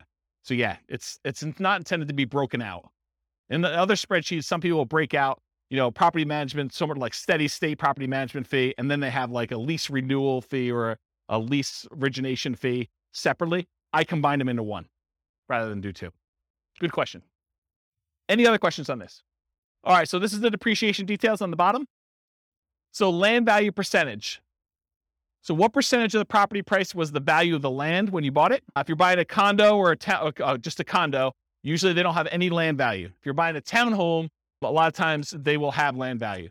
Talk to your CPA though about whether or not they're going to try to reduce your condo for like the shared land fee or something like that. Some of them like to do that. I actually don't know what the right way to do it is, but I think some of them will do like, it's a condo, I don't own any land, so my land value is 0. And some will say, well, you're built on something, and so we got to kind of attribute it to that land, and I'm not sure which way they do it. Anyone know like what their CPA does? Okay, yeah. No one knows. It's a mystery. So that's a land value percentage, because when you depreciate a property, what we're trying to figure out here, one of the reasons why we ask these questions, is we're trying to figure out what the depreciation benefit, what the tax benefit of owning a rental property is from the government. And what we need to know to calculate that is how much of the purchase price was land, because you can't depreciate the land, you can only depreciate the building. So we need to know what percentage was land. Then we also need to know whether it's a commercial or residential property. And by commercial residential, I don't mean, 5 units and above. I mean whether people live there or not. So if you're doing an industrial building or, some type of like other commercial thing, which I can't think of right now, but something where people don't live in, that's commercial. And that's at a different time period. And then residential is 27.5 years. And then lastly, I need to know what your effective income tax rate is to estimate what that cash flow from depreciation will be for you. I need to know what your tax rate is so that I can say, hey, look, you're going to be able to depreciate this amount of money. And at your tax rate, it's about this much per month for you. Okay. So what the land percentage is, then we're asking about property type, single family home, condos, townhomes, duplexes, triplexes, fourplexes, and 5+ units. We're typically using R, just residential. So you're doing an R or a C here. And if you put an R there, it's going to use 27.5 years. If you put a C, it's going to use 39 years. The overwhelming majority of you will not use 39 years. If you would put a C here, you would know. You would know, okay? So use R unless you know otherwise. And then finally, your effective income tax rate, it's the same regardless of the property type. It's used to estimate that cash flow from depreciation benefit. We multiply the gross depreciation amount times your tax rate to estimate, it's only an estimate, how much your tax benefits would be in cash flow to you. So here's I'm not an accountant, not a CPA. Here's the layman's version of what depreciation is, okay? Let's say you make $100,000 a year between you and your spouse, and you own a property. And after you take out the value of the land, the building itself divided by 27 and a half years is $10,000, okay? So after you take out the value of the land, you take the value of the building, you divide by 27 and a half years, and that equals $10,000. That $10,000 is what I call gross depreciation. You're not going to hear your accountant or your CPA talk to you about calling it gross depreciation. That's like a real estate investor, James kind of term, okay? So gross depreciation is $10,000. So what it really means on your tax return, again, layman's, go talk to your CPA about actual details. Instead of having to pay taxes on $100,000 now you only have to pay taxes on $100,000 minus the $10,000 in depreciation. So you're really paying taxes on $90,000. So if you think about it, the $10,000 that you got in gross depreciation, if you multiply that by whatever your tax rate is, that tells you how much you did not have to pay in taxes. So $10,000 times 20% effective tax rate says about $2,000 a year is what you're actually not having to pay in taxes by owning that rental. Does that make sense? Okay. Yes, it is only for rental properties. So if you are renting out part of the property you're living in, I believe you could take some depreciation, but not the full amount. Good for house hackers. Yep. Once you convert your property from an owner-occupant as a nomad, which you can take depreciation for, in year 2, you can start taking depreciation. Okay? If you don't qualify, if you're like a high income earner and you don't qualify to take depreciation, go ahead and put 0 here, and it will actually remove depreciation benefit from there. If you think, hey, look, I make too much and I don't want to see it, or I make too much and I'm never going below this income, then you can go ahead and use 0. But technically depreciation rolls over and you can take it later, is my understanding. Again, I'm not a tax guy. Okay. All right. No other questions on this? And it's only an estimate for depreciation. It'll be a slightly different calculation for you on your taxes. All right. Defaults and overrides. So we're done with that input section for taking your notes.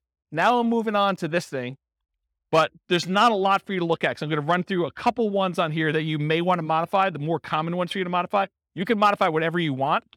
You could see all the ones that are kind of like filled in shaded squares. Those are all manila colored. You can edit all those. All right. However, these are the most common that you'll want to override, in my opinion. Appreciation rate. Kevin thinks properties are going up 10% a year. You could go into here, find the appreciation tab, and modify that from, my default, which I'll show you what it is, to Kevin's default of 10%. I wouldn't use 10% if I were me, but Kevin would recommend everyone use 10%. Then everything looks like a deal. Okay? So appreciation is one of them. Rent appreciation rate, how fast rents are going up. That's another one I think you may want to modify, especially if you're in a market where rents are not going up or property values are not going up. Although lately it seems like every market has property values going up. But there have been historical periods of time where property values in certain markets have not appreciated, especially certain types of properties. So you'll find they're good cash flow markets, but their property values are the same price as they were 10 years ago. Although that's probably not true recently. But maybe it's not going to be true in the future either. I mean, maybe it's going to be fixed. Maintenance, especially for new construction. I have a slide on this. Sales costs. If you're a real estate agent and you don't have to pay, the cooperative part of the real estate commission, you can go ahead and reduce the sales costs on here as one example. And refi costs. So if your lender is quoting you a different number than what I have in here for your refi costs, then go ahead and change that too. If you find yourself wanting to use a different default for an override, like you're like, James, I'm tired of going in here and actually changing your appreciation rate every single time, or your rent appreciation, or the refi cost, or what my cost of sale are, then go ahead and change it once. Use that as your default spreadsheet that you used from the very beginning. Then only use yours. Don't download mine every time. Does it make sense? So edit it once. You don't need to do it all the time. All right, so override. So this is an example of how to do the appreciation rate. This is in the overrides tab. You can see it on your handout. This can vary depending on property type. Some people believe that single-family homes appreciate faster than condos or townhomes.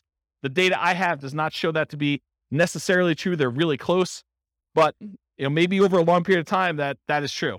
Although it doesn't make sense to me because then people would buy condos and townhomes because they would be undervalued. But I don't know. Who am I? And these numbers can change over time.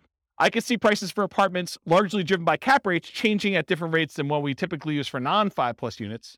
I can see that happening. Historically, I've suggested 3% per year for appreciation rates for most modeling. Some markets you'll be lucky to see 3% per year. Other markets, 3% seems like, per quarter, especially the last year. But, last year is exceptional. Are you guys getting involved in real estate investing because you think it's going to be 12% a year? I should discourage you now. It's not going to be 12% a year every year. You might see some years like that. That's what's great about it. You accumulate a portfolio and you have some lean years, and then all of a sudden it's like, I'm so smart. I have like all these properties and they've got up in so much in value. This is like amazing. Not every year is like that though. Okay. So in order to do that though, either right here, appreciation rate, it shows you what the number is. If you put a number in here, it'll change it for that year for you. And then it will usually repeat it, I think. And so you go ahead and change it, and then you change it for each year that you want to change the appreciation rate. Okay. That's how you do it. Same idea for rent. In fact, the same thing I basically just said. I've historically used 3% for rent depreciation rates. You'll be lucky to see it in some markets. In some markets, 3% seems low. So you can go ahead and change the assumption though. Rent depreciation rate, it changes right here. You can't change it for year one because that's the number we're using from the homepage. So you put in the rent, it doesn't go up in year one, right? It starts in year two that it went up that amount. So you go ahead and do the appreciation rate there. And then it shows you what the monthly rent is. You can even override individual rents if you want to. Like everything is overrideable. Overrideable. I think that's a word. Okay, so that's another one you'll do. Maintenance. So I'll talk about the maintenance one. So you can adjust maintenance. If you're going to buy a property and it needs a lot of work, you can crank up your maintenance for the first few years while you're doing all the work. But another case that we see a lot is new construction, where you're buying a property and that because you have a home warranty from the builder and everything's brand new, that you're probably not going to see pretty high maintenance for the first few years. So you could artificially lower your maintenance numbers. Historically, I used to teach you put 2% in for year one, 4% for year two, 6% for year three, 8% for year four, and then you go up to the 10% per year. And that only works in our marketplace with our rents and kind of like how things work out. If you don't feel that's conservative, don't use it. Use 10% from the very beginning. That's more conservative to do that, or whatever number you believe is true for you. So you can override that. I'll mention one thing too. So you could either I'm going to set aside this chunk of money in rent-ready costs to deal with a property that needs a lot of repairs, or you could say, I'm going to pay for these repairs out of cash flow and crank these numbers up until you think you'll be done, right? So you could say, I'm going to put aside $20,000 to do all these repairs on this property when I buy it in rent-ready costs, or, hey, I'm going to do whatever this number is till I get to zero cash flow, essentially, and for the first X number of years until I paid for it from cash flow. Sales costs. So this is another part of the spreadsheet. It shows you your sales costs. So you can do your closing costs, which is what you have to pay when you're selling the property, any real estate commissions as a percentage that you're going to pay there, or depreciation recapture tax. So that when you get this depreciation benefit while you own the property, but when you sell it, the government's like, we want our money back. So you get this huge benefit of depreciation, cash flow from depreciation while you own it. But then when you sell it, they actually look at what you took and they want you to pay taxes on the amount that you took as gross depreciation. So that's what depreciation recapture is. When you go to sell a property, we want to then pull that out. And so usually the tax rate for that, it varies a little bit. It's based on some situations, but it's usually 25% of the gross depreciation amount up to your income tax rate. So if you're paying less than that, it's usually lower. And then capital gain rate, if you own the property for less than a year, it's your normal income rate for this. If you've owned it for more than a year, it's typically, there's some exceptions based on how much you earn, but a lot of times it's 15% of the amount that the property went up in value. So if you bought a $400,000 property and you sold it, X number of years later for $500,000, you only pay the capital gains on that $100,000 difference. And then you only pay the depreciation recapture tax on the depreciation amount you took. So these two taxes are calculated correctly in the spreadsheet, but they're different on what they are calculating. So it's not like 15 plus 25. I'm paying 40% in taxes. No, you're not. You're paying 15% on the gain and you're paying 25% on the depreciation benefit you got while you owned it. Okay. So realize that they work in different ways. And then this real estate commissions on whatever the sale price was usually.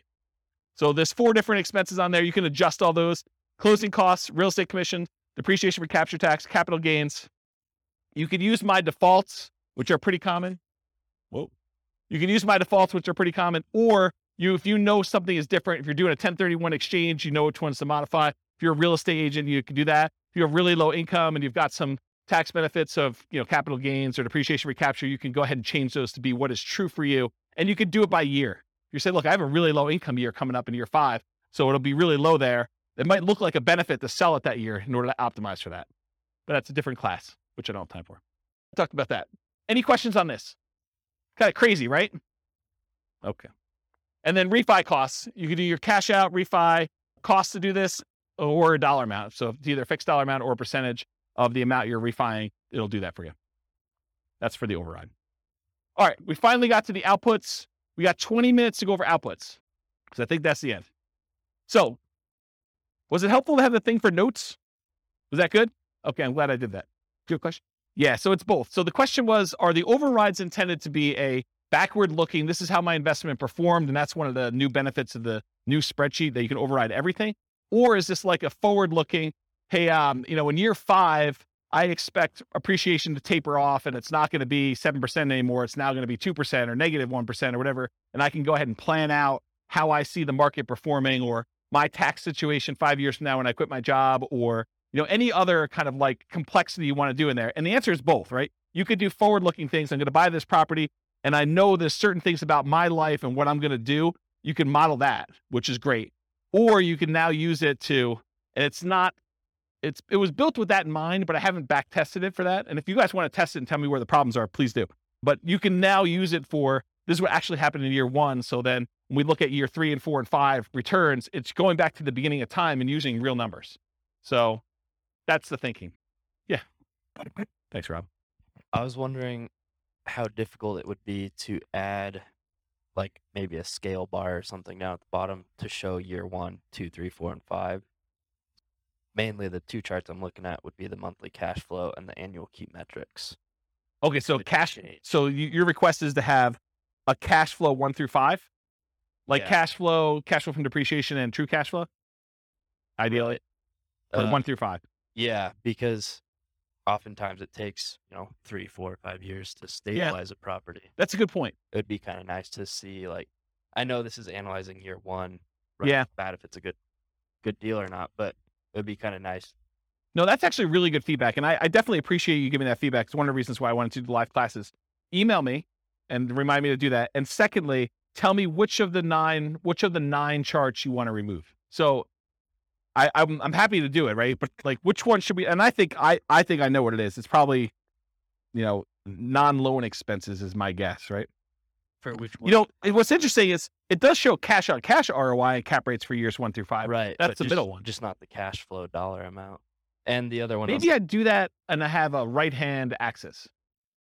I might be able to do the other chart I was looking at with annual key metrics. Annual key metrics. You want that for 5 years? You realize you can see all this stuff in your overrides, right? They're all there. Oh, that's right. Okay. So let me be clear about this. I'm not hiding anything from you. In fact, you can see more stuff than you've ever been able to see before, because the overrides show all the intermediate calculations for everything, and they're all labeled. Where you're getting at is the real estate financial planner software that allows you to look at any property, any number for any individual property and your whole portfolio combined. That's why you can copy it to Real Estate Financial Planner and run everything. Okay? All right. If there really are changes, though, let me know. Like, drop me an email as to what you think I should do. Thank you. Okay, so this is where we're getting to.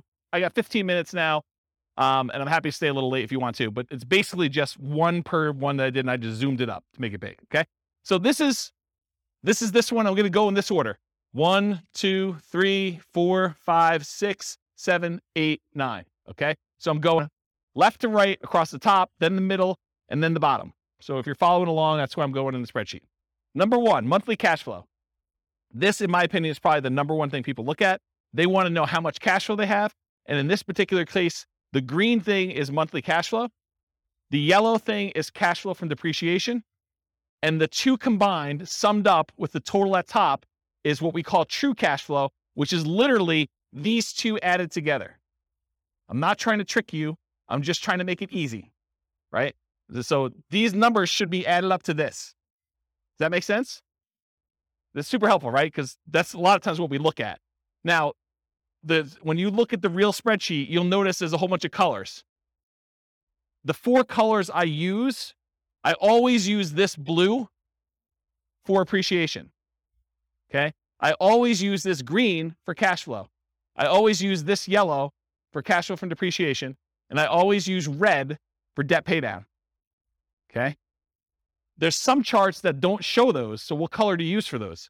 So these two, the ones in the middle, are not those colors. They're not part of the 4. Neither are these. Neither are these. Neither are these. Neither are these. But the ones that are like on top are that. No, they're not there. It's not like I messed up. They're not the ones that would have standardized colors. Any ones that have standardized colors, though, they're colored that way. Okay. So any questions on this monthly cash flow? Really easy, right? And it's super, you know what you're looking for, and it's big and it's easy to see. Cool? Okay. This is the colors I was talking about. So this is, remember that return on investment quadrant, return in dollars quadrant, return, all those quadrants that we do all this stuff. They're all color coded for this reason. Appreciation is always blue. Cash flow is always green. Tax benefits are always yellow. Debt pay down is always red. Same ones here. So these match. Cash flow and tax benefits, they match to this. Okay? That was purposeful. All right. So this is now going to the chart 2 on the top, second one across on the top.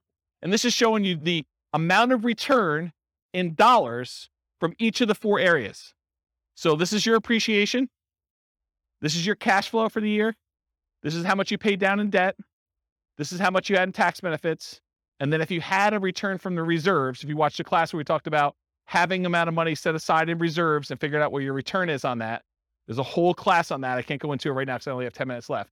But there's reasons why we have 3 different versions of this, okay? These numbers are always going to be the same. The appreciation numbers for all 3. The cash flow numbers are always going to be the same. The debt paydown numbers are always going to be the same. The cash flow from depreciation numbers are always going to be the same. The number that changes is how much you get in reserves, whether you have 6 months of reserves, RIDQ plus R6. R6 stands for reserve 6 months, or 12 months of reserves, R12. Okay. So it shows you the dollar amounts, and now the total is on top here. So the total amount of your return, if you're not doing reserves, if you're like saying, screw James, I don't believe in this reserve thing. I've got a credit card. I'll just do that. Bad idea. But if you're doing that, $21,445 is your total amount. The majority of it coming from appreciation. The next biggest one is your debt pay down, a little bit of cash flow, a little bit of tax benefits. Okay. So you can see that. Then you see how much you got. If you had 6 months of reserves, you're getting a return on that. And 12 months of reserves, if you're getting a return on that. Just shows you dollars. Does everyone understand what I just went through? Because it's going to make me explaining the next chart a lot easier if you understand this one. Everyone got it? Any questions? Yeah, Andrew. Where's Mike? So with the appreciation here, I'm noticing that if you spend, $100,000 of rent-ready costs to do some renovation, and you increase the AIV by $100,000 as a result, you haven't really gained anything. You spent $100,000 to make $100,000. Yeah. Here in this particular chart, it shows the benefit of the $100,000 of the appreciation, but doesn't show the cost of that appreciation of $100K, because that's considered part of the total investment, not a cost. Yeah. So it's going to come up in the next chart, because then we're looking at return on initial investment. Yes. And you'll find out what the gain was on how much you put in. But because you're just looking at sheer dollars, I had to put a stake in the ground as to which way you do it, right? Because you could make arguments the other way if it was that. That's what I'm trying to think about. And try to define year 1 to make it. Yes. And this is why this is probably not a good BRRRR spreadsheet, right? Because that sort of is a BRRRR related thing, right? Putting money in and getting a return on that appreciation in year 1, sort of thinking about it. And so I put the stake in the ground saying, this is the way I want to think about it, because in most cases, you're just looking at the sheer dollar amount that it appreciated rather than a BRRRR kind of forced appreciation number. Right. And I mean, the return, if you sell that chart, has it all because it has the invested money baked in. So that's all good. But it's here it feels like it's correct, but needs to be interpreted with the knowledge that it has that. And I think there's a whole bunch of things that come up like that. It's not just that one thing, right? There's certain things like you're putting in numbers, unless you understand why you're putting in numbers and what's going on, you could misinterpret what's happening. And I think that's true of a lot of tools. It's like using tools, you need to understand your tools as an expert. This is your kind of skill set as an investor to do this. Right. So yeah, I agree. It'll come out in the next slide. Any questions on this before I go to the next slide though? If you don't understand this, you're going to be confused. Any questions? This is what this is. This is like if you're getting a return on your reserves. So you put 6 months in reserves in some type of low bearing account. And this one, you're putting 12 months reserves, but you're willing to be a little bit more risky with it and get a higher return on it. Okay. All right. Next slide. This is the same chart presented a slightly different way, but now we're not talking about dollars. We're talking about how much you earned in dollars divided by how much you invested in order to get that return. So now we're saying you didn't have $13,200 in return. You now had 11.49%. That's that 13,200 divided by whatever you invested in order to get the deal. So this now shows you had 11.49% return on that initial investment in year one in appreciation. Okay. Then what's your return from cash flow? You got 0.57% return. It's the cash flow dollar, $656 divided by how much you had to invest to get the deal in year one. Then 4.24% is your return from debt paydown, and 2.37% is your return from cash flow from depreciation. Okay. Then there's a total on top. If you downloaded the old spreadsheet, there weren't totals up here. Now there are. You're welcome. Yes.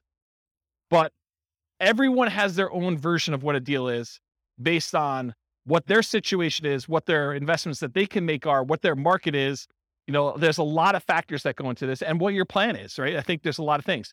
And so this is more of the 2 hour of like setting your, what did I call it? I think I called it like, what did I call it? Establishing your buying criteria. Yeah, there was a buying criteria class where I talked about all the different ways to measure returns and what yours are for setting up what makes a deal for you. Yes, they do go negative. Yeah. Andrew's going to check it because he's got the spreadsheet up, I think. Yeah. So these will go negative. They'll just show up down here and then your total will be lower. Okay. So it shows you though your return. And then when you have the ROIQ, which is return on investment quadrant, the 4 areas of return plus 6 months of reserves. That 6 months of reserves return is now this gray area. And this is our return on investment quadrant plus reserves for 12 months. This gray area up here is your 12 months of reserves, the return you're getting on that. And again, it's just showing you the total. So it shows if you're saying, screw James, this reserves thing is kind of for jokes. I'm getting 18.67% return on my money from all these areas combined. But if I actually think about it in terms of, I need to have 6 months of reserves in order to be prudently investing in real estate, because what happens if you have vacancy? What happens if you have repairs? Or what happens if you have other stuff like that? Then this says, hey, look, my overall return is really 16.57 if I have 6 months of reserve somewhere, including getting a little bit of money on that reserve that I'm storing somewhere. And then this one says, I got 12 months of reserves and I'm getting a little bit more money because I've got a larger return on that 12 months of reserves that I have. And so it shows you the return there. So this is sort of like your return with the drag from having reserves returns. So that's another way to think about that. Make sense? Okay, cool. So one chart shows dollars. The next one shows your return on investment for year one. If you want to see how these ROIQ numbers look for other years, that's at the top of page 2 of your handout. It shows you your return in dollars for all of them and your return on equity. Because once you get past year one, I don't think the initial amount you invested matters anymore. Then I think it's all about how much equity you could get out of the deal and what your return is on that. So it shows you those two, and it breaks it down into the 4 areas for those. Cool? All right. So now we're down mid-row all the way to the left. This is the returns if you sold the property. And I have 3 different returns. I have your annualized return. You basically take the amount of money you made divided by the amount of money you made as a percentage return, and you divide it by the number of years. That's what annualized is. It's really simple. So it shows you if you sold it right away, you'd lose money because your real estate costs to get out of the deal exceeded what you made, which you didn't make anything. But then as years go by, year 2, year 3, you start getting to the point where you're going to make a little bit of money using the assumptions we had. And then the further you go out, the higher this is. And this is the just really simple return you earn divided by the number of years. That's what annualized return is. The next one is compound return. That's the gray line, the bottomish one. And that shows you what return you had as if that was a yearly compounding return. I have to figure out what the formula is, but it's something with an exponent and stuff like that. Just realize that that's what it is. It's compounding. And then the last one is your internal rate of return. Internal rate of return takes into account when you have money going into the investment and when you have money coming out of the investment. And it does a return based on that. So that probably is, in my opinion, the best one to use of the three of them, internal rate of return. So it shows you what it is. And you basically look at the year and what the return is in that year. And that tells you what that return is per year. Okay. So this is like almost 10% per year return in this case. Any questions? And this one shows 20 years for you. So you can see 20 years worth of history. Okay. Any questions on that one? All right. The next one shows you, some people like to look at cash on cash return on investment when they're evaluating their deals. Some people are all about cap rate. Cash on cash says, what's my cash flow divided by what I actually put into the deal? The cash I'm getting back divided by the amount of money I invested. Cash on cash return on investment. Cap rate says, what is the amount of money I would get if I did not have a mortgage on this property, but I had all my other expenses, property management, taxes, insurance, maintenance, all that other stuff. It says, what's the return if I bought this all cash? So it's net operating income divided by purchase price or value, depending on when you're calculating it. But cash on cash is the rate of return you're getting on the money you have invested in the deal. So if you want to do cash on cash, it's these green boxes and they're labeled. So in this case, year one, you get 0.57%, 1.14, 1.73, 2.34, 2.97. And then cap rate just shows you the numbers going all the way across. So if someone says to you, look, I'm buying a 5 cap property, that's cap rate, 5% capitalization rate. Okay. Any questions on that? Yeah. Microphone. Purchase price, not for the ARV and not dependent on the closing costs and rent ready costs. Is that correct? Yeah, this is a weird one, right, Andrew? Because I mean, it depends on what you're saying. You can make an argument that it should be on ARV, right? Because that's really the value of the property. It's like your net operating income divided by the value of the property. That's how it's calculated in year 2 and 3 and 4 and 5. But year 1, we often use purchase price. So I don't know. I mean, or it could be purchase price minus closing costs because you can't get away without. Yeah. So are you going to the bank and you're trying to show them, like how bad this is, or, or you bragging to your friends at a coffee party and you want to tell them the better number? I don't know. It's literally like you could go either way. What I actually do here, I don't remember. Probably. I think it's purchase price. Yeah. So that sounds, well, it shouldn't be. It should be ARV. Okay, maybe ARV. Because if I'm doing year 2 and 3 and 4, I wanted to be consistent. Yeah. I didn't want to have a number there. So I do ARV, but you can make a really compelling case to do purchase price, right? Because that's really what you're buying it at. Or total invested is the other, because you have to invest.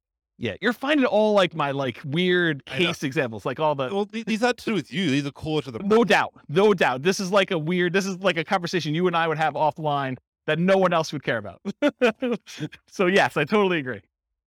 Any questions on this? So some people are like cash on cash people. Some people are cap rate. The other way to think about it is cash on cash takes into account your financing. Cap rate does not. Cash on cash takes into account your financing. Cap rate does not. So if it's a weird market where financing is unusual or hard to get or something like that, this becomes a much better metric because it impacts whether it's a deal or not. It'd be return on equity only in the case where it's paid off. Yeah. Yep. I think that's correct. The green bar would become the equal to the cap rate if it was paid off. Yep. They become the same. All right. You guys are going way off track, but that's good. You ask your questions. You guys have probably heard the concept of return on equity, right? Return on equity is how much should I make in appreciation divided by how much equity I have in the property, or how much should I make in cash flow divided by how much equity I have in the property, or how much should I make in cash flow from depreciation divided by how much equity I have in the property, or how much should I make in debt pay down divided by how much equity I have in the property. You guys have kind of understand that concept. That's not exactly what this chart is, although it's really similar. The difference is your equity in the property is not all yours to keep. If you were going to go sell that property, there would be costs. You probably have real estate commissions. You probably have closing costs to get out of the deal. You have that depreciation recapture tax. You have capital gains tax. So your equity, you may think, hey, look, my property's worth $500,000. I owe $400,000. I have $100,000 in equity. Oh no, you do not. What you have is $100,000 minus 6% of the $500,000 in real estate commissions, minus 1% of the $500,000 in closing costs, minus 25% of whatever I had to get in depreciation over those years that I've owned it, plus 15% of the $100,000 that I had in appreciation. Those are all subtracted from that $100,000. So maybe you have $50,000 or $40,000 left. This chart shows you that return you had from appreciation divided by what you'd walk away with in cash by selling the property after all those expenses, closing costs, real estate commission, depreciation recapture, and your capital gains. So true net equity is actually the equity you have if you sold the property and you did all the stuff you're supposed to do, paid closing costs, paid whatever transaction costs to get out, the depreciation recapture and the capital gains tax. Okay. So these numbers, in my mind, you want to know what your true net equity is because you want to know, hey, if I sold this property and now I walked away with $40,000, what would I have to get on that money that I walked away with in order to match this real estate deal? That's what we want to know, right? We want to know, like, if I sell this, what do I need to beat to invest? So that's why I like this. And this is why this chart is the way it is. So the blue line shows you your return from appreciation divided by how much true net equity you would have in that year. The red line is your debt paydown return over true net equity. Your yellow line is your cash flow from depreciation line over true net equity. And your green one is your cash flow over true net equity. And this dotted line is the sum of all of them. So you're pushing almost a 23% or whatever it is return on true net equity in year one, and it kind of continues to taper off over time. Does that make sense? Okay. Annual key metric. I'm moved on to the next one. I'm at the very bottom on all the way to the left. This just shows you your gross potential income. If you didn't have any vacancy or anything, what's the maximum you could possibly get from this property with the current rent you're getting? That shows you what it is per year in year one. Gross operating income is this after your vacancy expenses. Operating expenses tells you how much you're spending in order to operate the property, taxes, insurance, maintenance, stuff like that. Net operating income is the amount you're getting from gross operating income minus your operating expenses, gives you your net operating income. This shows you how much you would get if you owned the property free and clear, if you did not have a mortgage on it. Okay, this is all year one. Any questions on this? And as I said before, you could see this for any year on that overrides tab, and you could override any of it if for some reason you have a weird year. Non-loan expenses. This just breaks out what you paid for stuff. This is what your vacancy, which is not really a loan expense, but I put it in here because I wanted it to see it. Vacancy is the odd man out, but $1,000 in vacancy. This is how much you paid in property taxes. This is how much you paid in property insurance. This is how much you paid in HOA. If you had landlord paid utilities, that would be what's here. Your expenses 1 and 2. How much you paid in maintenance. How much you set aside in CapEx. And how much you pay in property management. Just shows you all the expenses in year one. And then finally, probably one of my favorite charts. This chart shows you the two different equities you have in your property. The equity if you sold it, and the equity if you were able to get a 75% cash out refinance loan. And then what it costs you in order to access that equity. Okay. So the blue line shows you how much true net equity you had. You had a little less than 100,000 in year one, and it kind of steadily increases over time to year 20. The yellow line shows you if you could go get a 75% loan to value loan, how much could you pull out in cash out refinance equity each year? Okay. And then the dotted line shows you CTA stands for cost to access true net equity. So what are all the costs, real estate commissions, closing costs, depreciation recapture tax, capital gains tax, in order to get at this $100,000. So you paid 40% of what you got out here of $90,000 or so in order to get at this. That's really expensive money, right? So you could see what the cost was in order to get at that money, okay? And if you do a cash out refinance, it starts off really, really expensive to get at a very small amount of money. But over time, as your equity increases, your cost to access the cash out refinance equity goes down. That make sense? Because a lot of people are like, hey, I want to redeploy this equity, right? I want to go use this. Well, some people don't care. They're like, I don't care about the cost. It's the opportunity to go buy another property. And in that case, that's fine. But at least you know now what the cost is to get at that. And this shows you how much you can get at. Okay? All right. Last slide. Then I'll take questions if you guys have it. I would suggest to you, if you're serious about being a real estate investor, Go analyze 100 deals. And one of the reasons why I want you to do this is, number one, I want you to be practiced so that when you actually have a deal you're serious about, you know, like where stuff goes, where to get things, and you're pretty quick at doing it, and you have a feel for a lot of different stuff. And secondly, I want you to know what a deal is and what a deal is not in your marketplace.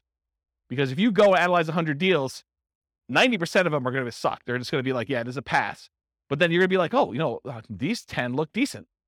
And you're going to know what looks decent because you'll have analyzed 100 of them. Okay, so that's why I suggest you do that. Then, how many people are like overwhelmed? They're like, holy crap, James, you are like crazy. No one? Oh, okay, you got a couple people. Okay, yeah. So this is the challenge, right? Because not everyone builds spreadsheets like this in retirement for fun, right? Like, this is like, oh, you know, I'd like to make a new spreadsheet. I'm going to go build this crazy thing. And this is what pops out 2 days later. And I understand that. And unless you have done this a whole bunch of times, you're like, cash flow from depreciation, true net equity, what are you even freaking talking about? It's like foreign language to a lot of folks. And you'll get better at it over time if you keep coming to class, which is what you want to do. But if you're overwhelmed and you're about to go buy a deal or you're trying to do this, get help. Don't like try to struggle through it and think, oh, I think I got this. And then you kind of half-ass it and you end up with a really bad deal or really struggle with something. You can ask your real estate agent to say, look, I'm doing this deal analysis. You know, help me walk through this together. They may use my spreadsheet. They may use one of their own. It's up to you and up to them. But go ahead and ask them, or, you know, go find a CPA or an accountant who understands this stuff and can help walk you through your numbers. It would help if you did the 100 deals first. That way, when you go to them, you know enough to see when they're BSing you. Not talking about CPAs or accountants specifically, but in general, if you go to someone, you ask for advice and you don't know that they don't know what they're doing either. It helps if you kind of know, right? So definitely go get some advice if you need to from account CPA, or if you can't get your real estate agent or your accountant or CPA to do this and you absolutely need help, you can purchase support. You can say, look, I'll pay James for 30 minutes to go over a deal with me, and you could, or someone else. It may not be me, but because I may not want to do it forever. But basically, you can go do that if you really, really want to. Steve's laughing because he knows. He's like, yeah, James is going to do this once. He's going to like, screw this. I'm not doing that anymore. I appreciate that. Yeah, I appreciate that. It's a very nice compliment. I'll have to give Steve his $20 later. So in my opinion, it's better to pay a little bit of money and avoid buying a really bad deal than to buy a bad deal because you were unwilling or, you know, your pride was too much to ask for help. I think it's just better to get help if you need it. All right, that's all I got. Any questions about anything before we go? Was that helpful for you guys? Was there any lingering things you're like, oh man, James, I thought I was coming to learn about this and you didn't even talk about it? Anything like that going on? Yeah. You want to do the mic? Just to make sure. I think you have this, but is there a list of like all the different equation breakdown somewhere? Like they're all visible in the spreadsheet, right? Like you can mouse over it and see them. Yeah. And one of where it's appropriate, I use named variables when I build my spreadsheets. But what the challenge is when you start going 40 years out, I'm not naming appreciation year one. It's whatever the letter is. So it's all in there. You can go like mouse over it and it'll show you in the field. Andrew can double check me, but I'm pretty sure you can see those, right? If you mouse over like a computed field, it'll show you what the formula is on top. Yeah. So there's a good book out there. I think it's like, I don't know, 103 investor metrics every real estate investor should know or something like that. There's a book on Amazon you could buy and it walks you through the calculations for how to do all of them. So that's probably a good book if you haven't ever seen those and you need that. I don't remember what the title is, but it's something like that. 52 metrics some real estate investors need to know, or yeah, look on Amazon. I was just wondering where we go to start the 100 deals. MLS. Just through MLS. You know, if you're doing stuff locally, go pull them out of the MLS, or you know, you're doing stuff remotely, pull them out of their MLS. But yeah, don't overcomplicate this. Just go pull up deals. It doesn't even matter if it's a good deal, because you're going to start finding out what's normal, and then you'll start saying, "Hey, look, I'm tired of analyzing the same crappy deal. Let me start discerning and getting better." Anything you do in life that you practice multiple times and you do repeatedly, you just naturally start getting a feel for it and you get better at it and you start understanding how things work out. And it may take more than 100, or you may be done at 15. It's probably going to be closer to 100 though. And I can't tell you how many deals I've analyzed at this point. It's a lot. It's a lot of deals. And eventually you start coming up with rules of thumb where you're analyzing a deal and you're like, oh, this is just like this property that so-and-so bought or I bought, except it's $10,000 more or $50 less in rent or $100 more in rent. And so you start getting to the point where you're like, that was a really good deal. It was like $200 a month cash flow. So if it's $50 more in rent, that's going to be like $250 in cash flow. So I know that's going to be a good deal. And you start getting references that you can use and shortcuts, but you don't get that unless you've done 100 and probably more than 100 to kind of get to that point. But that's where you're aiming for. So you said there's a class though that says like criteria that you would consider. I didn't remember the title of that class. Was it Establishing Your Buying Criteria? Yeah. So there's a 2-hour class on that. And honestly, I don't give you an answer. I don't tell you. It's on the website, Establishing Your Buying Criteria. So the challenge you're going to have with that class is, I don't say to you, 10% cash on cash, you want to buy those, right? What I talk to you about is, these are the different kind of metrics you can use to establish whether this is a deal for you or not. And it's up for you to decide what that is. And honestly, if I gave you numbers today, they may be very different than what they are 6 months from now. And I know they're different than what they were 6 months ago. Like, I did a class right before I went on sabbatical and I was going to retire, and it was called, Is Nomad Dead? Because the question I got from people was, hey, James, in your Nomad book, you're talking about $270,000 properties. And the properties I'm buying now are $400,000, and the rent to price ratios are very different than what they were. So is Nomad work anymore? Should I even bother with this crap? And what we determined was, look, if you ran Nomad from where we were then, which is probably even different than it is now, but if we ran it from where we were then, I showed you what the returns would be with just really modest kind of like returns. And I said, can you beat this return somewhere else? Do you have another investment that you can make, or another investing strategy? Maybe it's not even real estate, maybe it's stocks, or maybe it's something else, but do you have another thing that you can do where you can beat these types of returns? And if you do that.